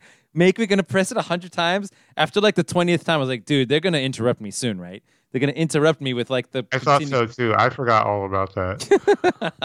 That was genius. Oh my God. That was actually very funny. Yeah. The game has a lot of funny little dialogue gameplay elements of it. So getting back to combat. Yeah, on my notes. So you mentioned a couple things I didn't pick up on. So the stage that you fight on. That's like the most important thing of this game, I think. It's definitely something I always, whenever I have gone to play this game again, I always forget. I was like, oh yeah, the whole stage mechanic, and that's interesting. Where you're basically putting on a show, and you are attracting audience members, and the stage has random, apparently not completely random, events that will happen like lights will fall or the Yeah. backdrop will fall or something. And you had mentioned the more you use your hammer. I noticed that after a while, yeah. So I had no idea that's what was causing that. I think that's what it was. At the very end of my playthrough, I think I finally noticed it. Dude, I think that's only happening when I used power smash a lot is why. You know what? Because the backdrop wobbles around a bunch, but it doesn't always fall. I think that's true. I think it's trying to indicate to you, if you shake the place. Yeah, right. And yeah, so and you can do a timed like block on those things to negate damage. It will also randomly freeze some or all of the participants in battle or cast like a smoke screen. Yeah, I'm like, what is this? Like that, it makes the enemies and I guess you also more easy to avoid or something. 50% dodge rate, and it's just like, well, I guess combat's just on pause for a turn or two. Yeah, and that happened to me 3 times in a row once. I was like, what the fuck? I mean, that smoke mist machine order that popped out for me like most battles. Like I just like, well, what is this? It happened quite a lot. It was probably the most common one, but the other one was like the icicle fucking blast. I don't know what that was. Yeah, the dry ice, I guess. yeah, maybe. And it would freeze. In the fight with Bowser at the end, I froze him. I was like, oh, cool, all right. And then Nintendo guys, especially with Mario games, are like really into throwing in like a bunch of random stuff into all their games. Like, I think that's how the progression of Mario Party games goes as well. Like the first ones, they're a lot more skill based, and they just get more and more and more like luck based as each new one comes out. Is what I hear anyway. Yeah, I think they're interested in their solution for game difficulty is often to just kind of add randomness. Yeah. Either beneficial or detrimental, depending on the game, to keep everyone on the same footing or, counterintuitively to sort of make sure everyone has a more similar experience. Yeah. And not just all up to player skill. Yeah, I remember Miyamoto or someone from Nintendo said that they want their games to be fun without being difficult. Right. Like and talking about Mario games or something. Yeah, Mario games, they've had numerous ways of approaching. Like sometimes what they'll do is if you die a bunch in one of the Mario games, they'll be like, you want to use this power up that just basically makes you invincible and can fly forever? And you can say no, but they'll ask you if you die in an area. Mario games do that? Newer ones, yeah, like the newer Mario Galaxy and other Mario games. That's interesting. Yeah. I don't think I care for that. Me neither. It's a little annoying. You have to say no every time. It's like, no, I don't want baby mode on. Thank you. I'm trying. I'm trying, yeah. But thanks for insulting me, guys. Yeah, it's kind of obnoxious. But in the past, they've relied a little more on the mantra of something being easy to pick up but difficult to master. So more of a hands-off approach where the game is simple in its basics, but the skill ceiling is really high for those who spend the time to get there. But they've kind of moved away from that in favor of, making sure everyone has the same consistent experience and for whatever it's worth, that's kind of the direction they've gone in. But yeah, they do the random elements in combat here. I don't know how I feel about them. I could kind of take them early. I think I'd rather do without them, to be honest. Yeah, maybe me too. I don't know. It definitely adds something, an interesting, another thing to think about, which is fine, I guess.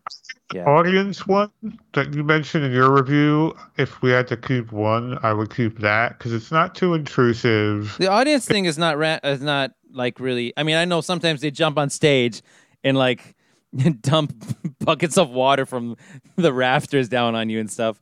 That sometimes happens, but I mean the audience thing is oh, you mean the thing where they throw things at you from the audience? Right. Yeah, that's an interesting one where like you have to pay attention to whether or not you have an X button prompt or not. Yeah, and then you have to, like you said, you have to scan the audience to see if what they're throwing at you is actually good or bad, and then you could just panic and hit X and then bop them on the head, regardless of what they have in their hand, which is usually what I did. Yeah, it happened to me a lot too. I like that. I don't mind. Yeah, I would keep that, but all the other stuff, the stage falling on you, the freezing in the fog. I like the backdrop falling thing actually. Especially if it actually is like I think, and it is actually just every time you use the hammer, because then you can learn to do the defense timing and avoid the damage yourself, and the enemies will never avoid it, and they can get an extra 1 damage, which is cool. Right, that's true. Yeah, the audience throwing stuff at you, I think is okay. The only part I don't like about it is if you're in a menu, you have to back out of the menu to hit X. Oh. Which is kind of like you're always in a menu. It's a menu-based game. So, right. I never, and then I don't, I panic, hit the wrong button, and then I get bopped on the head during an attack. Yeah. Or like right before I go to hit the attack. But the thing where you have to impress them by doing stylish moves and hitting button times correctly to get star power from them, I think that's genius. I think that's really clever. I think having that audience number increase as you do better, and that affects the star power, and then also having your level determine like how famous you're getting, so you have a bigger stage. Right. That's right. Yeah, there was a time where I leveled up. Stairs, and it ends in like a giant operatic, like huge area. Oh, I wonder if you level up to the max, like does the stage get like noticeably like different? That is a good question. I don't think so. I don't know what level I was, but I think A-list celebrity or whatever is like the highest you can go. I think that's what I got up to though. Yeah, there's only 3. Okay, yeah. Yeah, so as a person who used those star abilities quite often, I know you didn't care for the sweet treat healing ability, but I needed it a lot. Felt effective a lot. I guess, yeah, because you were always riding the edge. I always felt like I got more effective ways of healing. Right, if you buy a bunch of mushrooms, you could just use those. Yeah. But, they cost money, and I didn't have a lot of money in the beginning of the game. After the Coliseum, though, I did have a lot of money, and I could have spent a lot of money on items. But also, I was using the get items from Battle Badge, which, and I just use those. But you don't get anything really crazy. You won't get like a freaking life shroom that'll like save you upon death or anything. You won't get anything that crazy from a normal battle. So yeah, using the sweet treat or whatever was a good way for me to heal, especially flower points. Yeah. Because I always ran out of those because I didn't have that many, only 15, I think. I mean, I had, you start with 5. I leveled it up once to 10, and I had a badge that gave me another +5. So I only had 15 the whole time. That's crazy. And I only had 15 HP also because I didn't have any badges. So great. You could easily get one shot. I mean, toward the end, there are enemies that will rapidly throw lots of hits at you, yeah. And you could easily get like 20 damage taken in one volley. So are we going to go into the badges now, I guess? Sure, that's definitely part of... Oh, well, I guess you broke that in a separate section here, yeah. Oh, okay. Okay, well, hold on then, yeah. Let's see here. Did I have anything else about this? So I mentioned in my review, I was running from a good number of fights just because I didn't want to have to deal with them. I had the badge that lets you, bop enemies on the head to cancel the encounter. Whoa, I never found that one. Yeah, I don't remember where I got it. You mean when you're outside on the field, if you jump on them, instead of initiating battle, they'll just get knocked out and be done? They'll be dead, but they have to be some number of levels below you. Yeah, but that's no problem. It's still pretty good, yeah. I don't think you get anything for it. It's not like you're getting 1 star point and items. They just disappear. Right. But you have to time it. You have to hit them with a hammer or jump on them. Right. It's still easier to avoid them, I think. Yeah. Just like run around them or whatever. Some are trickier to avoid the way they move on the world. Yeah, the world level. But for the most part, I was running or avoiding a lot of the battles. I'm assuming you were finishing most of them. Yeah, I went ahead and finished most of them because I don't like the whole dropping coins thing. Yeah, you do drop coins when you run. But yeah, I wasn't. So I finished most of them.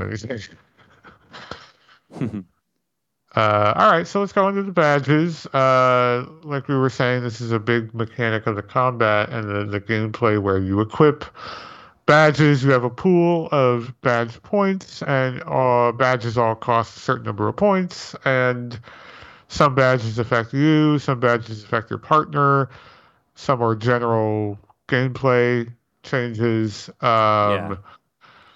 I think my only comment here was in relation to what you said, where you spec toward badge points. You had 57 badge points. Yeah. Jesus.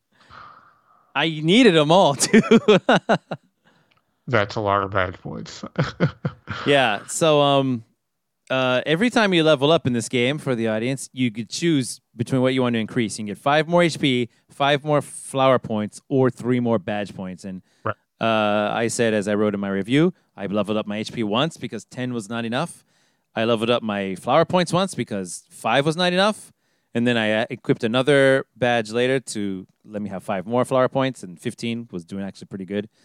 And I spent all the rest up until the end on badge points. And my daughter was like, dude, you only have 15 hit points. You're going to die. And I'm like, no, I need more badge points. And I love how you went so hard into badge points that early. Because I remembered from the first game, like, I want more badge points. I need to equip more awesome badges. There are so many of them that are good. I want to equip as many as possible. And so, yeah, I knew from the beginning I needed to focus on badge points. And at the very end, though, I started going up a bunch of levels in that final dungeon. And I was like, okay, I'm just going to use these badges that I have equipped now. So I finally I put like 3 levels into HP at the very end before the final boss, which was a good idea. I don't know. That would have been a really hard one to do. Yeah. So anyway, what were your favorite badges, Mel, or most used badges? The one, like I said, the one where you nullify encounters. I used a bunch of hammer-related ones for Mario. The Quake badge or Quake hammer or whatever that hits everyone. Early on, that was super powerful. There's an ice and a fire one that I used. I didn't use any of the ones that, like, if you're in peril or danger or whatever, get a buff. Let's see, what else ones did I use? Some basic, like, trade-off, like more attack for lower defense. I think I used. Yeah, that's one. Yeah. And the partner equivalent. So a lot of the times these badges are effectively 2 badges because they have a partner equivalent. Right. That does the same thing for them. You have to equip it separately for separate points. Yeah, separate cost. And I tried the one that gives you more damage when you successfully execute a timed hit. Me too. But it reduces it. Yeah. I played around if you don't get it on time, though, you just deal 0 damage, though. Right. So I ended up taking that off after some point. Well, most of them aren't that hard, right? Yeah, but I didn't like the inconsistency of missing and doing 0 damage. I was trying to, I was like, nah, I don't care if I miss the timing. Okay. So my badge setup was a little bit crazy. I can imagine. It turns out the badge called Close Call, which is when you're in danger, you're more likely to avoid attacks, is like really high percentage.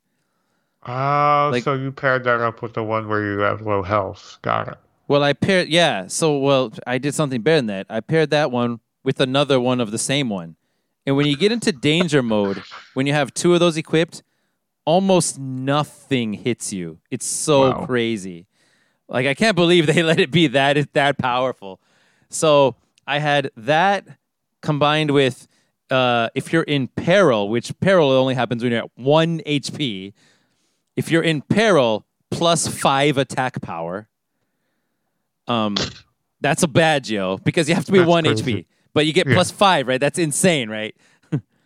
So I put that, and then I put plus 1 attack for as long as you make the button timing, but 0 if you miss it. I put plus 1 attack, minus 1 defense.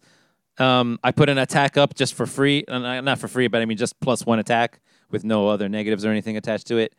And I also put a couple defense up as well. Later, I had enough points for those as well. And I mostly just considered all the damage to be done by Mario. And my whole world was changed when I got the Spike Guard badge, which lets you just jump on top of dudes that have spikes. And I was like, oh my freaking God. And I got that on. And you put on multi-bounce and power jump. And you have beaten the game. Almost. So normal battles, if you can get yourself down to 1 HP and then not level up for a while, because when you level up, you get healed. Right. And never get healed at all. If you can make sure you can get the first strike, you can enter a battle. It doesn't matter how many enemies they are or if they have spikes on. You do multi-bounce and you do 7 damage to all of them and they die in 1 round from Mario. But more impressive is what you can do when you go into a boss battle with it on. Because you can use power bounce, and the first bounce will do 10 damage. The second hit will do 9, 8, 7, 6, 5, 4, 3, 2, 1, if you can keep it going that long. So you can literally one-shot a boss if you can do it. The timing is like super impossible to figure out, though. Like, I swear it's luck. I think they block you on some of the boss fights with multi-hit moves that would reduce their HP below a certain threshold because the game wants you to step through the different phases. Maybe. I don't know if that actually happened to me, though. I mean, there were times where I got somebody really low, but then I died and I had to try again, and then there were times where I just failed pretty early. I don't know. But if you can get Yoshi to hit, I killed Rockhawk like nothing. Nothing, because if you have to mash the R button when he attacks, and then he'll do 5 hits, right? Right. If you have, because I had it for my partner as well. I had all of these same badges also for the setup for the partner as well. If you can get Yosh to 1 HP as well, and he does that, he'll do 5 hits times 7 damage and instantly do 42 damage in a single attack. Yeah, that's more HP than most of the bosses, right? Yeah. So that's what I did, and I had a good time doing it. But at the end, I couldn't do that. The final 2 bosses were too hard to do that. Yeah, they also have quite a lot of HP. I guess the reason, that is really OP, but there's a little bit of logic, I guess, behind it. Because if Mario dies, it's instant game over. Yeah. Unless you have that life shroom that auto resurrects. Right. That's it. Your partner can still be alive. It doesn't matter. There's no normally way to revive. That's it. Game's over. You go back to the last save. So I guess they're trying to make sure that doesn't happen. Right. But you have to have 1 HP to do it. So you could die at any moment if they don't miss right. it. There is genuine, even if you're 80% likely to dodge, you're still 20% chance away from a game over any given. That's a lot. Right. And if you're going to do that for every battle in a dungeon, that's pretty dangerous. That's kind of dangerous. Yeah, that's pretty fucking dangerous. So, that sounds like a really crazy high risk, high reward play style. Not surprising given the way you played some of the other games on our playthroughs recently. Yeah.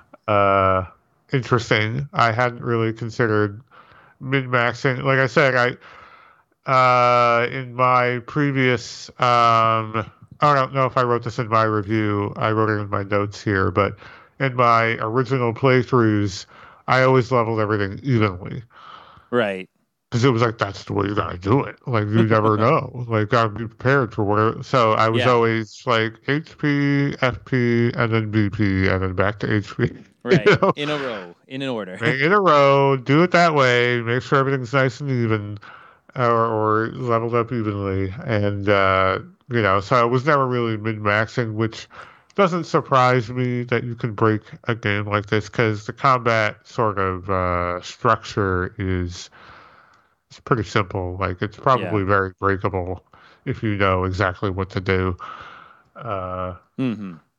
Interesting concept there. I wouldn't have thought to dump all my points into BP that way. Yeah, it worked out pretty well. I had a good time. It's good. It's good. Yeah. Let's see. Are there any other parts of the gameplay you have to comment on here? There was a really interesting thing in the first. Okay, that's not the first boss. Maybe in the boss battle against Hooktail. That was really interesting. I was still really scared of like what's gonna happen when I meet the dragon. when I met him, I had a whole lot of confidence in my later game, but in the early game, I didn't know what was gonna happen. I was kind of scared. And I wasn't catching on to what the hint was, but like the hint was Hooktail is deathly afraid of things that start with CR and end with Icket. Like, what? What do you mean? Cricket. Okay. I don't know about crickets, but there's something related to it in this castle. And I went all over the place and I found the thing, but I didn't know that was the thing. When you know what the thing is, it's a thing that there's a badge that changes your hammer sound effect. And I guess that's the sound of a cricket, but I didn't think it was the sound of a cricket. I just had it on to try it, and I got lucky. When I hit him, he's like, "Oh my God, the sound, it's a cricket." I'm like, "Wait, what? This is it? This is the cricket? I didn't know that." So I got lucky. Did you figure that out or know about that? I did from the earlier playthroughs, and that's just something I remember doing. So that's interesting. I didn't know how clear that was communicated because I don't remember what the actual hint was for that. Well, somebody says it just like what I said. Hinting. Yeah. Okay, yeah. Interesting. It's funny. You didn't think that was a cricket. Yeah, I didn't think that sounded like a cricket. It sounded like a little just boing sound to me. Yeah, it's kind of not. Yeah, you're right. I'm trying to think of what it sounded like, but yeah. There's other sound effects badges too. Yeah, I got a few. 3 of them, I think. Also had a ton of money once, so I went ahead and blew 360 coins on making my clothes the same color as Wario. Oh, right. There's color ones too. So I didn't buy so many badges because I didn't have that many BP, I guess. Yeah, I forgot. There were ones that color. There's another one that makes you look like Luigi, and if you put the Wario and Luigi on, you look like Waluigi. Oh, cool.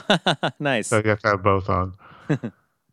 Yeah, badges in this game are really cool. And sadly, they took the wrong lesson from badges in the later games where you need equipment that is like, what if you found badges and they were like single use? Single use? Like you use them and then they're consumed? Badges. Yeah. That's kind of what the later games end up doing. And it's not as good. Okay, yeah, that doesn't sound like fun to me either. Not as fun. Yeah, it kind of turns it into more of like a card game sort of thing where you're getting they're stickers, but they're basically badges, and they do things. Some of them are really basic, like they let you use a basic hammer move, and then you use it, and then it's gone. Get more. Yeah, but you get more, and I don't know. Those games didn't review very well. I looked at them; they didn't seem like they would be what I wanted, so I never played them. I see. Yeah. Were there any dungeons that you really liked in this game? I enjoyed Go ahead. I enjoyed the Ghost, the Twilight Town Duplices. I just spoiled his name, guys. Oops. Well, that doesn't help you, though, right? What do you mean it doesn't help you? If you know his name, you still can't. You have to go through the whole thing. You have to go and get the letter P first? Correct. Is that what you mean? You have to go and get the letter P for the menu. Right. Because the P is missing. Oh, was it missing? That's what he meant by missing. There. Okay, yeah. I was like, I was confused. Like, what do you mean by missing? Whatever, but I have it now. I didn't notice it was gone the first time. Yeah, if you look in the menu, the letter P is gone. What you're doing is you're It's collecting genius. the letter P from the menu. Right. For the menu, yeah. Yeah, for the menu. I don't know, it's just another one of those like kind of meta humor things that they do. Yeah. It's pretty funny. Yeah, I liked his dungeon where you had to like go in the room with all the ghosts and then you had to rush through to get to the other side and stuff. I thought that was fun. Yeah, that was fun. I guess dungeon wise, I like the end was kind of cool because you're constantly using all of the powers that you got, like one after the other. Yeah. Um, I guess, yeah. It was more like the combat itself that was my focus. The combat and the script. Those are the Hmm. two like takeaways I have from the game. Okay. I also liked the 8 keys puzzle section as well, actually, in the final dungeon. Yeah, that was fun. I thought some of the hints were a little goofy. Yeah. I mean, they got to make it hard to understand or else it'd be too easy, right? I guess, but it's just like I don't know. I kind of didn't like that section too much. I prefer the combat, straightforward stuff. Mm-hmm. Shall we move on to music? Okay. Is this the last section then? I think so. All right. Let's talk about the music. Music. You had a lot more, as not surprisingly, to Hmm. say about this.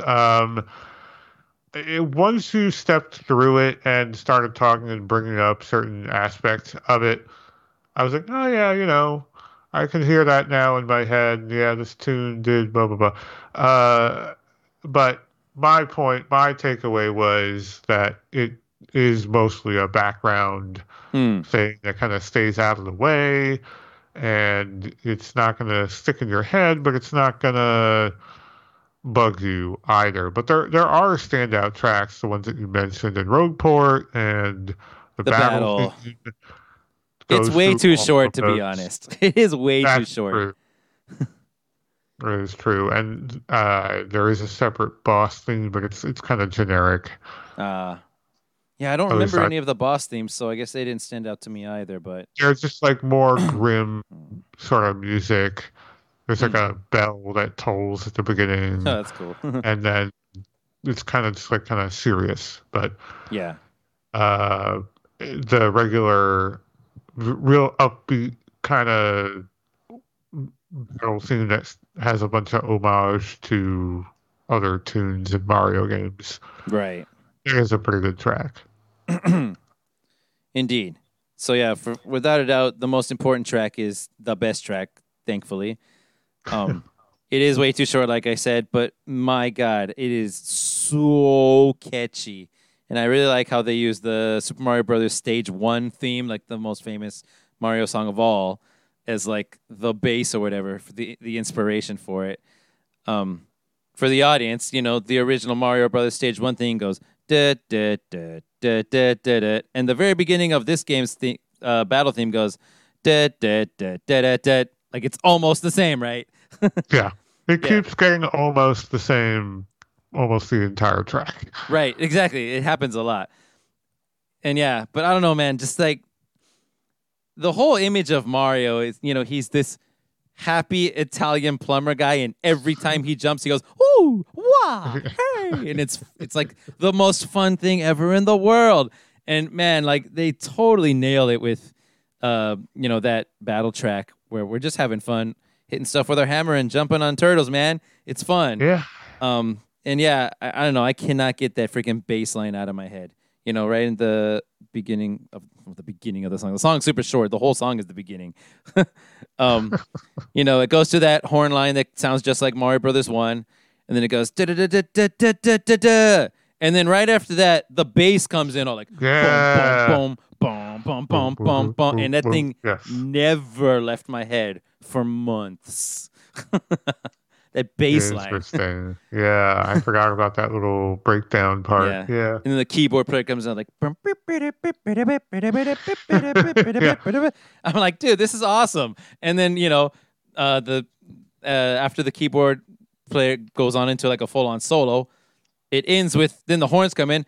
Da, da, da, da, da, da, da, da, da, and you're like, okay, they're winding the song down. Da, da, da, da, da, da, da, da, da, da, da, da, da, da. Wait, I'm sorry, I got it wrong. That's the wrong part. That's the part in the beginning. Hold on a second. Okay.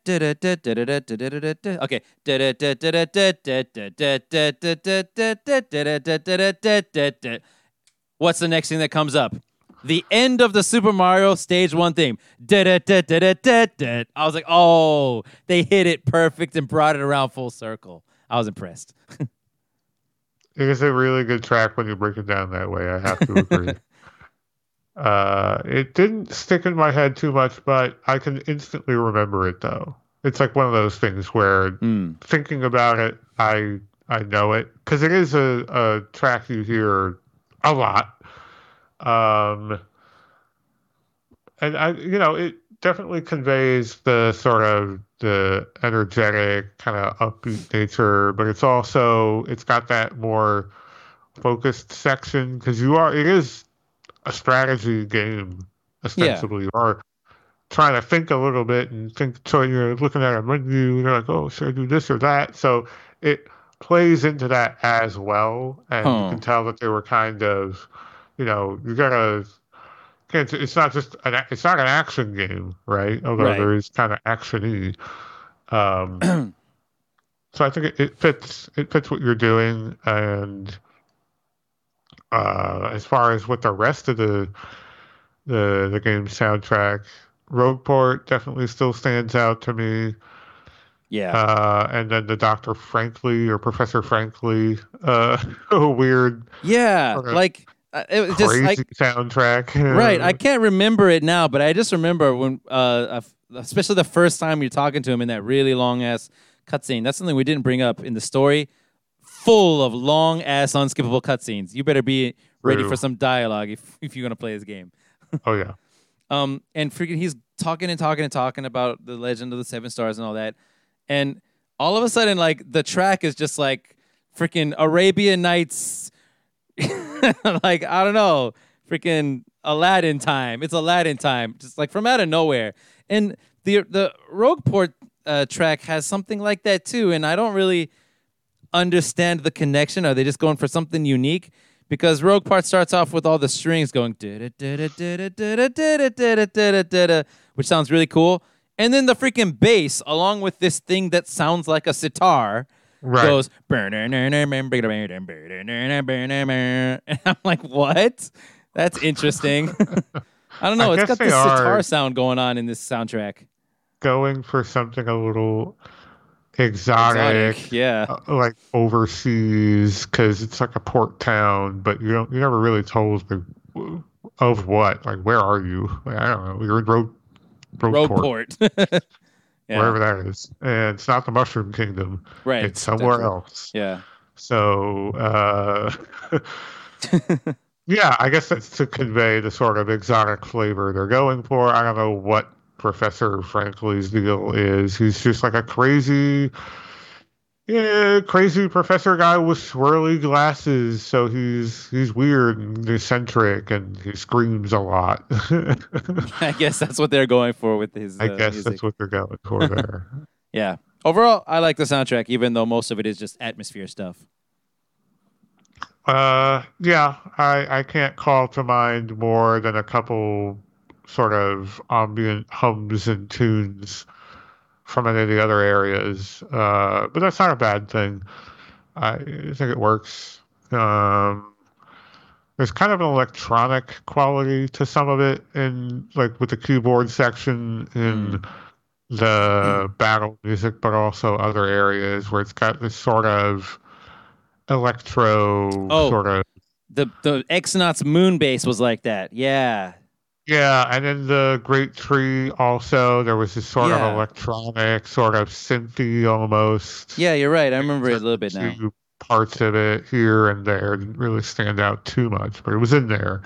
The Xnauts base one stood out to me, like, because you walk in and it's playing these like crazy arpeggios at the beginning, but then after that it gets kind of all subdued again, like just background atmosphere music. But in the beginning, the arpeggios kind of stood out to me. Mm-hmm, mm-hmm. Yeah, they carried that further in Super Paper Mario for the Wii, which was a platformer and not a role-playing game at all, really. Yeah. Where that theme and the electronic sort of nature of it was highlighted even more. So maybe they were starting with that idea there. I don't know. Yeah, maybe. All right. Any other final points you have? Nope. If you've never played, to the audience, if you've never played Paper Mario: The Thousand Year Door, and you like turn-based combat, I recommend it. Yeah, this is considered of the original titles, like kind of the height of the series. I know the later games have their own fan base at this point. From what I've gathered online, I was reading a little bit about it, and there seems to be a bit of a division among people who I guess are probably younger, who played the newer games and like those, and people who played the older games and like those. Yeah. Where that fits in with the Mario and Luigi games, I don't know, but I've only played those briefly. They're very different, and the ones on the Game Boy Advance are more similar to these games. They have a gimmick in them that's a little different, but the one that is on the ones that are on the DS are heavily reliant on the dual screen concept, to the point where I think there are certain elements where you need to turn the DS sideways to participate in certain parts of the game. Yeah, they go really off in really wild creative directions with some of the Mario and Luigi games. That's made by a completely different company. I looked it up. I thought that was Intelligent Systems who made those games. That's Alpha Dream, I think it's called. It's the company that made those games. I don't recall them having the same level of dialogue that these games do. I think Intelligent Systems really this is like their strong suit, because the Fire Emblem games are really well written too. So I have a feeling this is kind of their signature move here. Cool, yeah. Have they made any newer games after this, or like what? I mean, just Fire Emblem, I guess, huh? They're on the Fire Emblem train. Like Fire Emblem picked up and blew up big time. It did, didn't it? Yeah. Around 2013 or something, when they thought they were done, and suddenly it sold like the craziest thing ever, and they're like, I guess we're super duper not done. Nice. Yeah. And they went on to make a lot more Fire Emblem, so I'm pretty sure that's what's been occupying that company for a while now. But yeah, they used to do this. I don't know who's making the Mario RPG series since then. Maybe it's been Intelligent Systems, but they never quite stayed within the same wheelhouse on any of that. Yeah, it is Intelligent Systems who made the later ones, but so they went off in different directions. Some of them were still like semi-turn based, but like I was saying, there are these other elements that kind of layer on top of it that stop it from being a truly like a traditional turn-based game that doesn't have those gimmicks in it. How was did you play the origami one that came out recently? The Origami King? No. I came close to buying it. I think we mentioned it on. Yeah, we thought the combat looked kind of cool, but we never got to play it. So never got around to it. I never heard really like stunning things. I heard like it's kind of like Thousand Year Door if you squint at it sideways. And I'm like, might as well just play Thousand Year Door if that's the case. Like I still have that game to play. Like it's fine. So yeah, I guess to say this is a really good refinement of a part of the series that they may have moved away from. Who knows if they'll ever get back to it. But yeah, if you like turn-based games, all three of these games are really solid up to this point, as far as I can say for certain first-hand experience-wise. And good luck finding a copy if you're looking for a physical version. Yep. Probably really expensive. I think it will be. Believe that Paper Mario has been available officially on like Nintendo's virtual consoles at different points. I don't know about Thousand Year Door though. So that might be hard to track down unless you're willing to go the emulation route. Right. All right. Okay. Shall we say what we're going to be doing next time? I think we should. Yeah. All right. So I guess I'll introduce it since it's going to be my game this time. Yeah. So this time, we're playing a game that I have already played a long time ago, and it used to be my all-time favorite game. And then later, I decided to let some other things take over it because I guess maybe because my preference for gameplay changed a little bit. But it's definitely one of the best games out there. Mel has never played it. It's called Xenogears. Oh, baby. This is a huge deal for Mel because he doesn't play Xenoblade, but you played all of Xenosaga episodes, right? All 3 of them. Right? Oh, yeah. Oh, yes. Me too. But he has never played Xenoblade. Gears. Sorry. Which is a huge deal. So yeah. Just to get you in the correct state of mind to enjoy this game, get ready to read a hell of a lot of slow-ass moving text. Oh boy! It's like that forever. I'm gonna have to put myself in that mindset, which is true. But I know I have the propensity to be in that mindset because when I guess it just depends on the type of game it is, if it's like in my sort of mode or not. And I'm assuming this will probably be because the Xenosaga games, whatever lore, as ridiculous as it was, I just absorbed all of it. Like. The original game and the third game had those compendiums or whatever they were. Right. I read all that shit. Oh, awesome. Cool. Yeah, there are some direct... Did you know that this was actually... that the Xenosaga was supposed to be 5 or 6 episodes long? Did you know that? Yes. Yes. Did you know that the 5th episode was supposed to be a remake of Xenogears? I don't think I remembered that, but that sounds familiar. I thought so Xenogears takes place after. After what? Sorry. After Xenosaga? Yes. If the 5th episode was supposed to be a remake of it, then right? Right. But I mean, yeah, but it should have built up to right. So the thing is, they squeezed a whole bunch of stuff from Xenogears into Xenosaga. So there are going to be a few things that actually. I've kind of figured, yeah. I wasn't sure where the overlaps were going to be. But I thought, not knowing anything about Xenogears' story, that it was before Xenosaga. But I guess that's not true. No. I think time-wise, episode 1 should have started... I guess it's supposed to be slightly unrelated because they separated from Square Enix and became Monolith Soft. Right. And then they made Xenosaga. And even though it's supposed to be like, episode 5 is supposed to be Xenogears all over again, they couldn't call it Xenogears. And right. I mean, it's weird. They can't call it Xenogears. It has to be something different, but... like, there are things that are just obviously straight up right from the game in any of the episodes of Xenosaga. So, like, maybe they were just going to go for it. Like, you will notice the name Uzuki in this game, for example. Right. Without giving anything away. It's like, it's the same person. Like, what? Can you do that? I think I heard because, obviously having known the Xenosaga games, I've read up about those games and I've heard about some of those connections, but just I don't know the details on any of them. So that's where I'm at. We did actually attempt this a little while back, so I played maybe the opening 3-ish hours or so. Okay. And the emulator at the time kept crapping out. Pretty sure I fixed that issue at this point.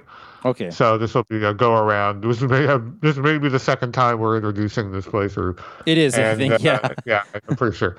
And so we'll give it a go. I'm pretty sure we're good. And then I think, I don't know, you want to talk a little later down the pipeline as to what we're planning? Yeah, we can do that. So we're going to have that. And depending on how long we take to do that, this is a 60-hour game, Mel. So yeah, right. Depending on how long we take to do that, if we can finish it within 2 months, then I say we go ahead and maybe just play another game. If we do, that will be Shadow Hearts from the New World. Is that the right name? Yeah. I'm looking forward to that. I've never played it. Mel played it back in the day. It's a PS2 game. I think I can get it running. All right. We'll give that a shot. And then just as a general, like, sort of programming note, we're going to start sort of turning more toward the games that each of us want each other to play, like, for real. And we're kind of trying to, like, crank the volume up a little on some of our top tier games. We're trying to reach a little higher up the shelf because we've been doing this for a few years, a while now. Yeah, maybe 3 years, something like that. Time flies. And then eventually, and this is just kind of, I guess maybe mostly in my head, what I'm thinking is I want to get us to a point where we start talking about games we both have played before, which we've done a little bit of. There aren't that many though, right? No, but I think we'll get out of those even more dialogue where we're both very familiar and interested in the game in question, and that's going to lead to a very different type of discussion, I think. So yeah, you're probably right. So those are some things that are in the planning and the offing, as they say. I mean, we could just tell you guys straight up now. Mel has 3 more games to play, and I have 3 more games to play, and then we're done with the format where one person played it and loved it, and the other person is playing it for the first time. Yeah, because there were only so many of those games that in the world we could possibly do. And then we're going to pivot toward games that we both have played and both know well, that we would have probably very different things to discuss. I'm sure a lot of it would be similar. And that's going to be a different line of discussion. It's probably going to be a slightly different format, maybe not, but it'll probably be a very different sort of different discussion. And we have a few of those queued up as well. So yep. But before we finally get to the end of all this, on October 27th, the Game of Games comes out. Oh boy. Star Ocean 6 comes out, and I have to play it day one. Mel says he'll check it out and play it with me, and if he ends up hating it, then we'll make a quick episode about why he hated it. it'll very quickly after it comes out, and if he likes it enough to play to the end, then you'll get a normal episode from us. But it'll be a game that it will be a game that neither of us have played because it's just coming out for the first time. Brand new. Yeah, it looks good. It looks promising. I hope I don't hate it. It might not be a game quite for me, but we'll see. Yeah. It looks good. I don't know what it's going to be for sure either, and I could hate it too for all I know. Right, exactly. It's not even out yet. Yeah. All right. Yeah, those are some of our plans. If you like the show, tell a friend, say so somewhere, whatever, recommend it to whoever you think would like a sort of long-form podcast discussion about mostly turn-based games, but not always, mostly role-playing games and mostly Japanese role-playing games. And we're here on YouTube, if that's probably where you're listening. We're on most podcast platforms under the same name, Turn-Based Memories. And that leads me to thank my co-host, Zoltan. Thank you, Mel. And thank you all for listening. Have a lovely day. Good night.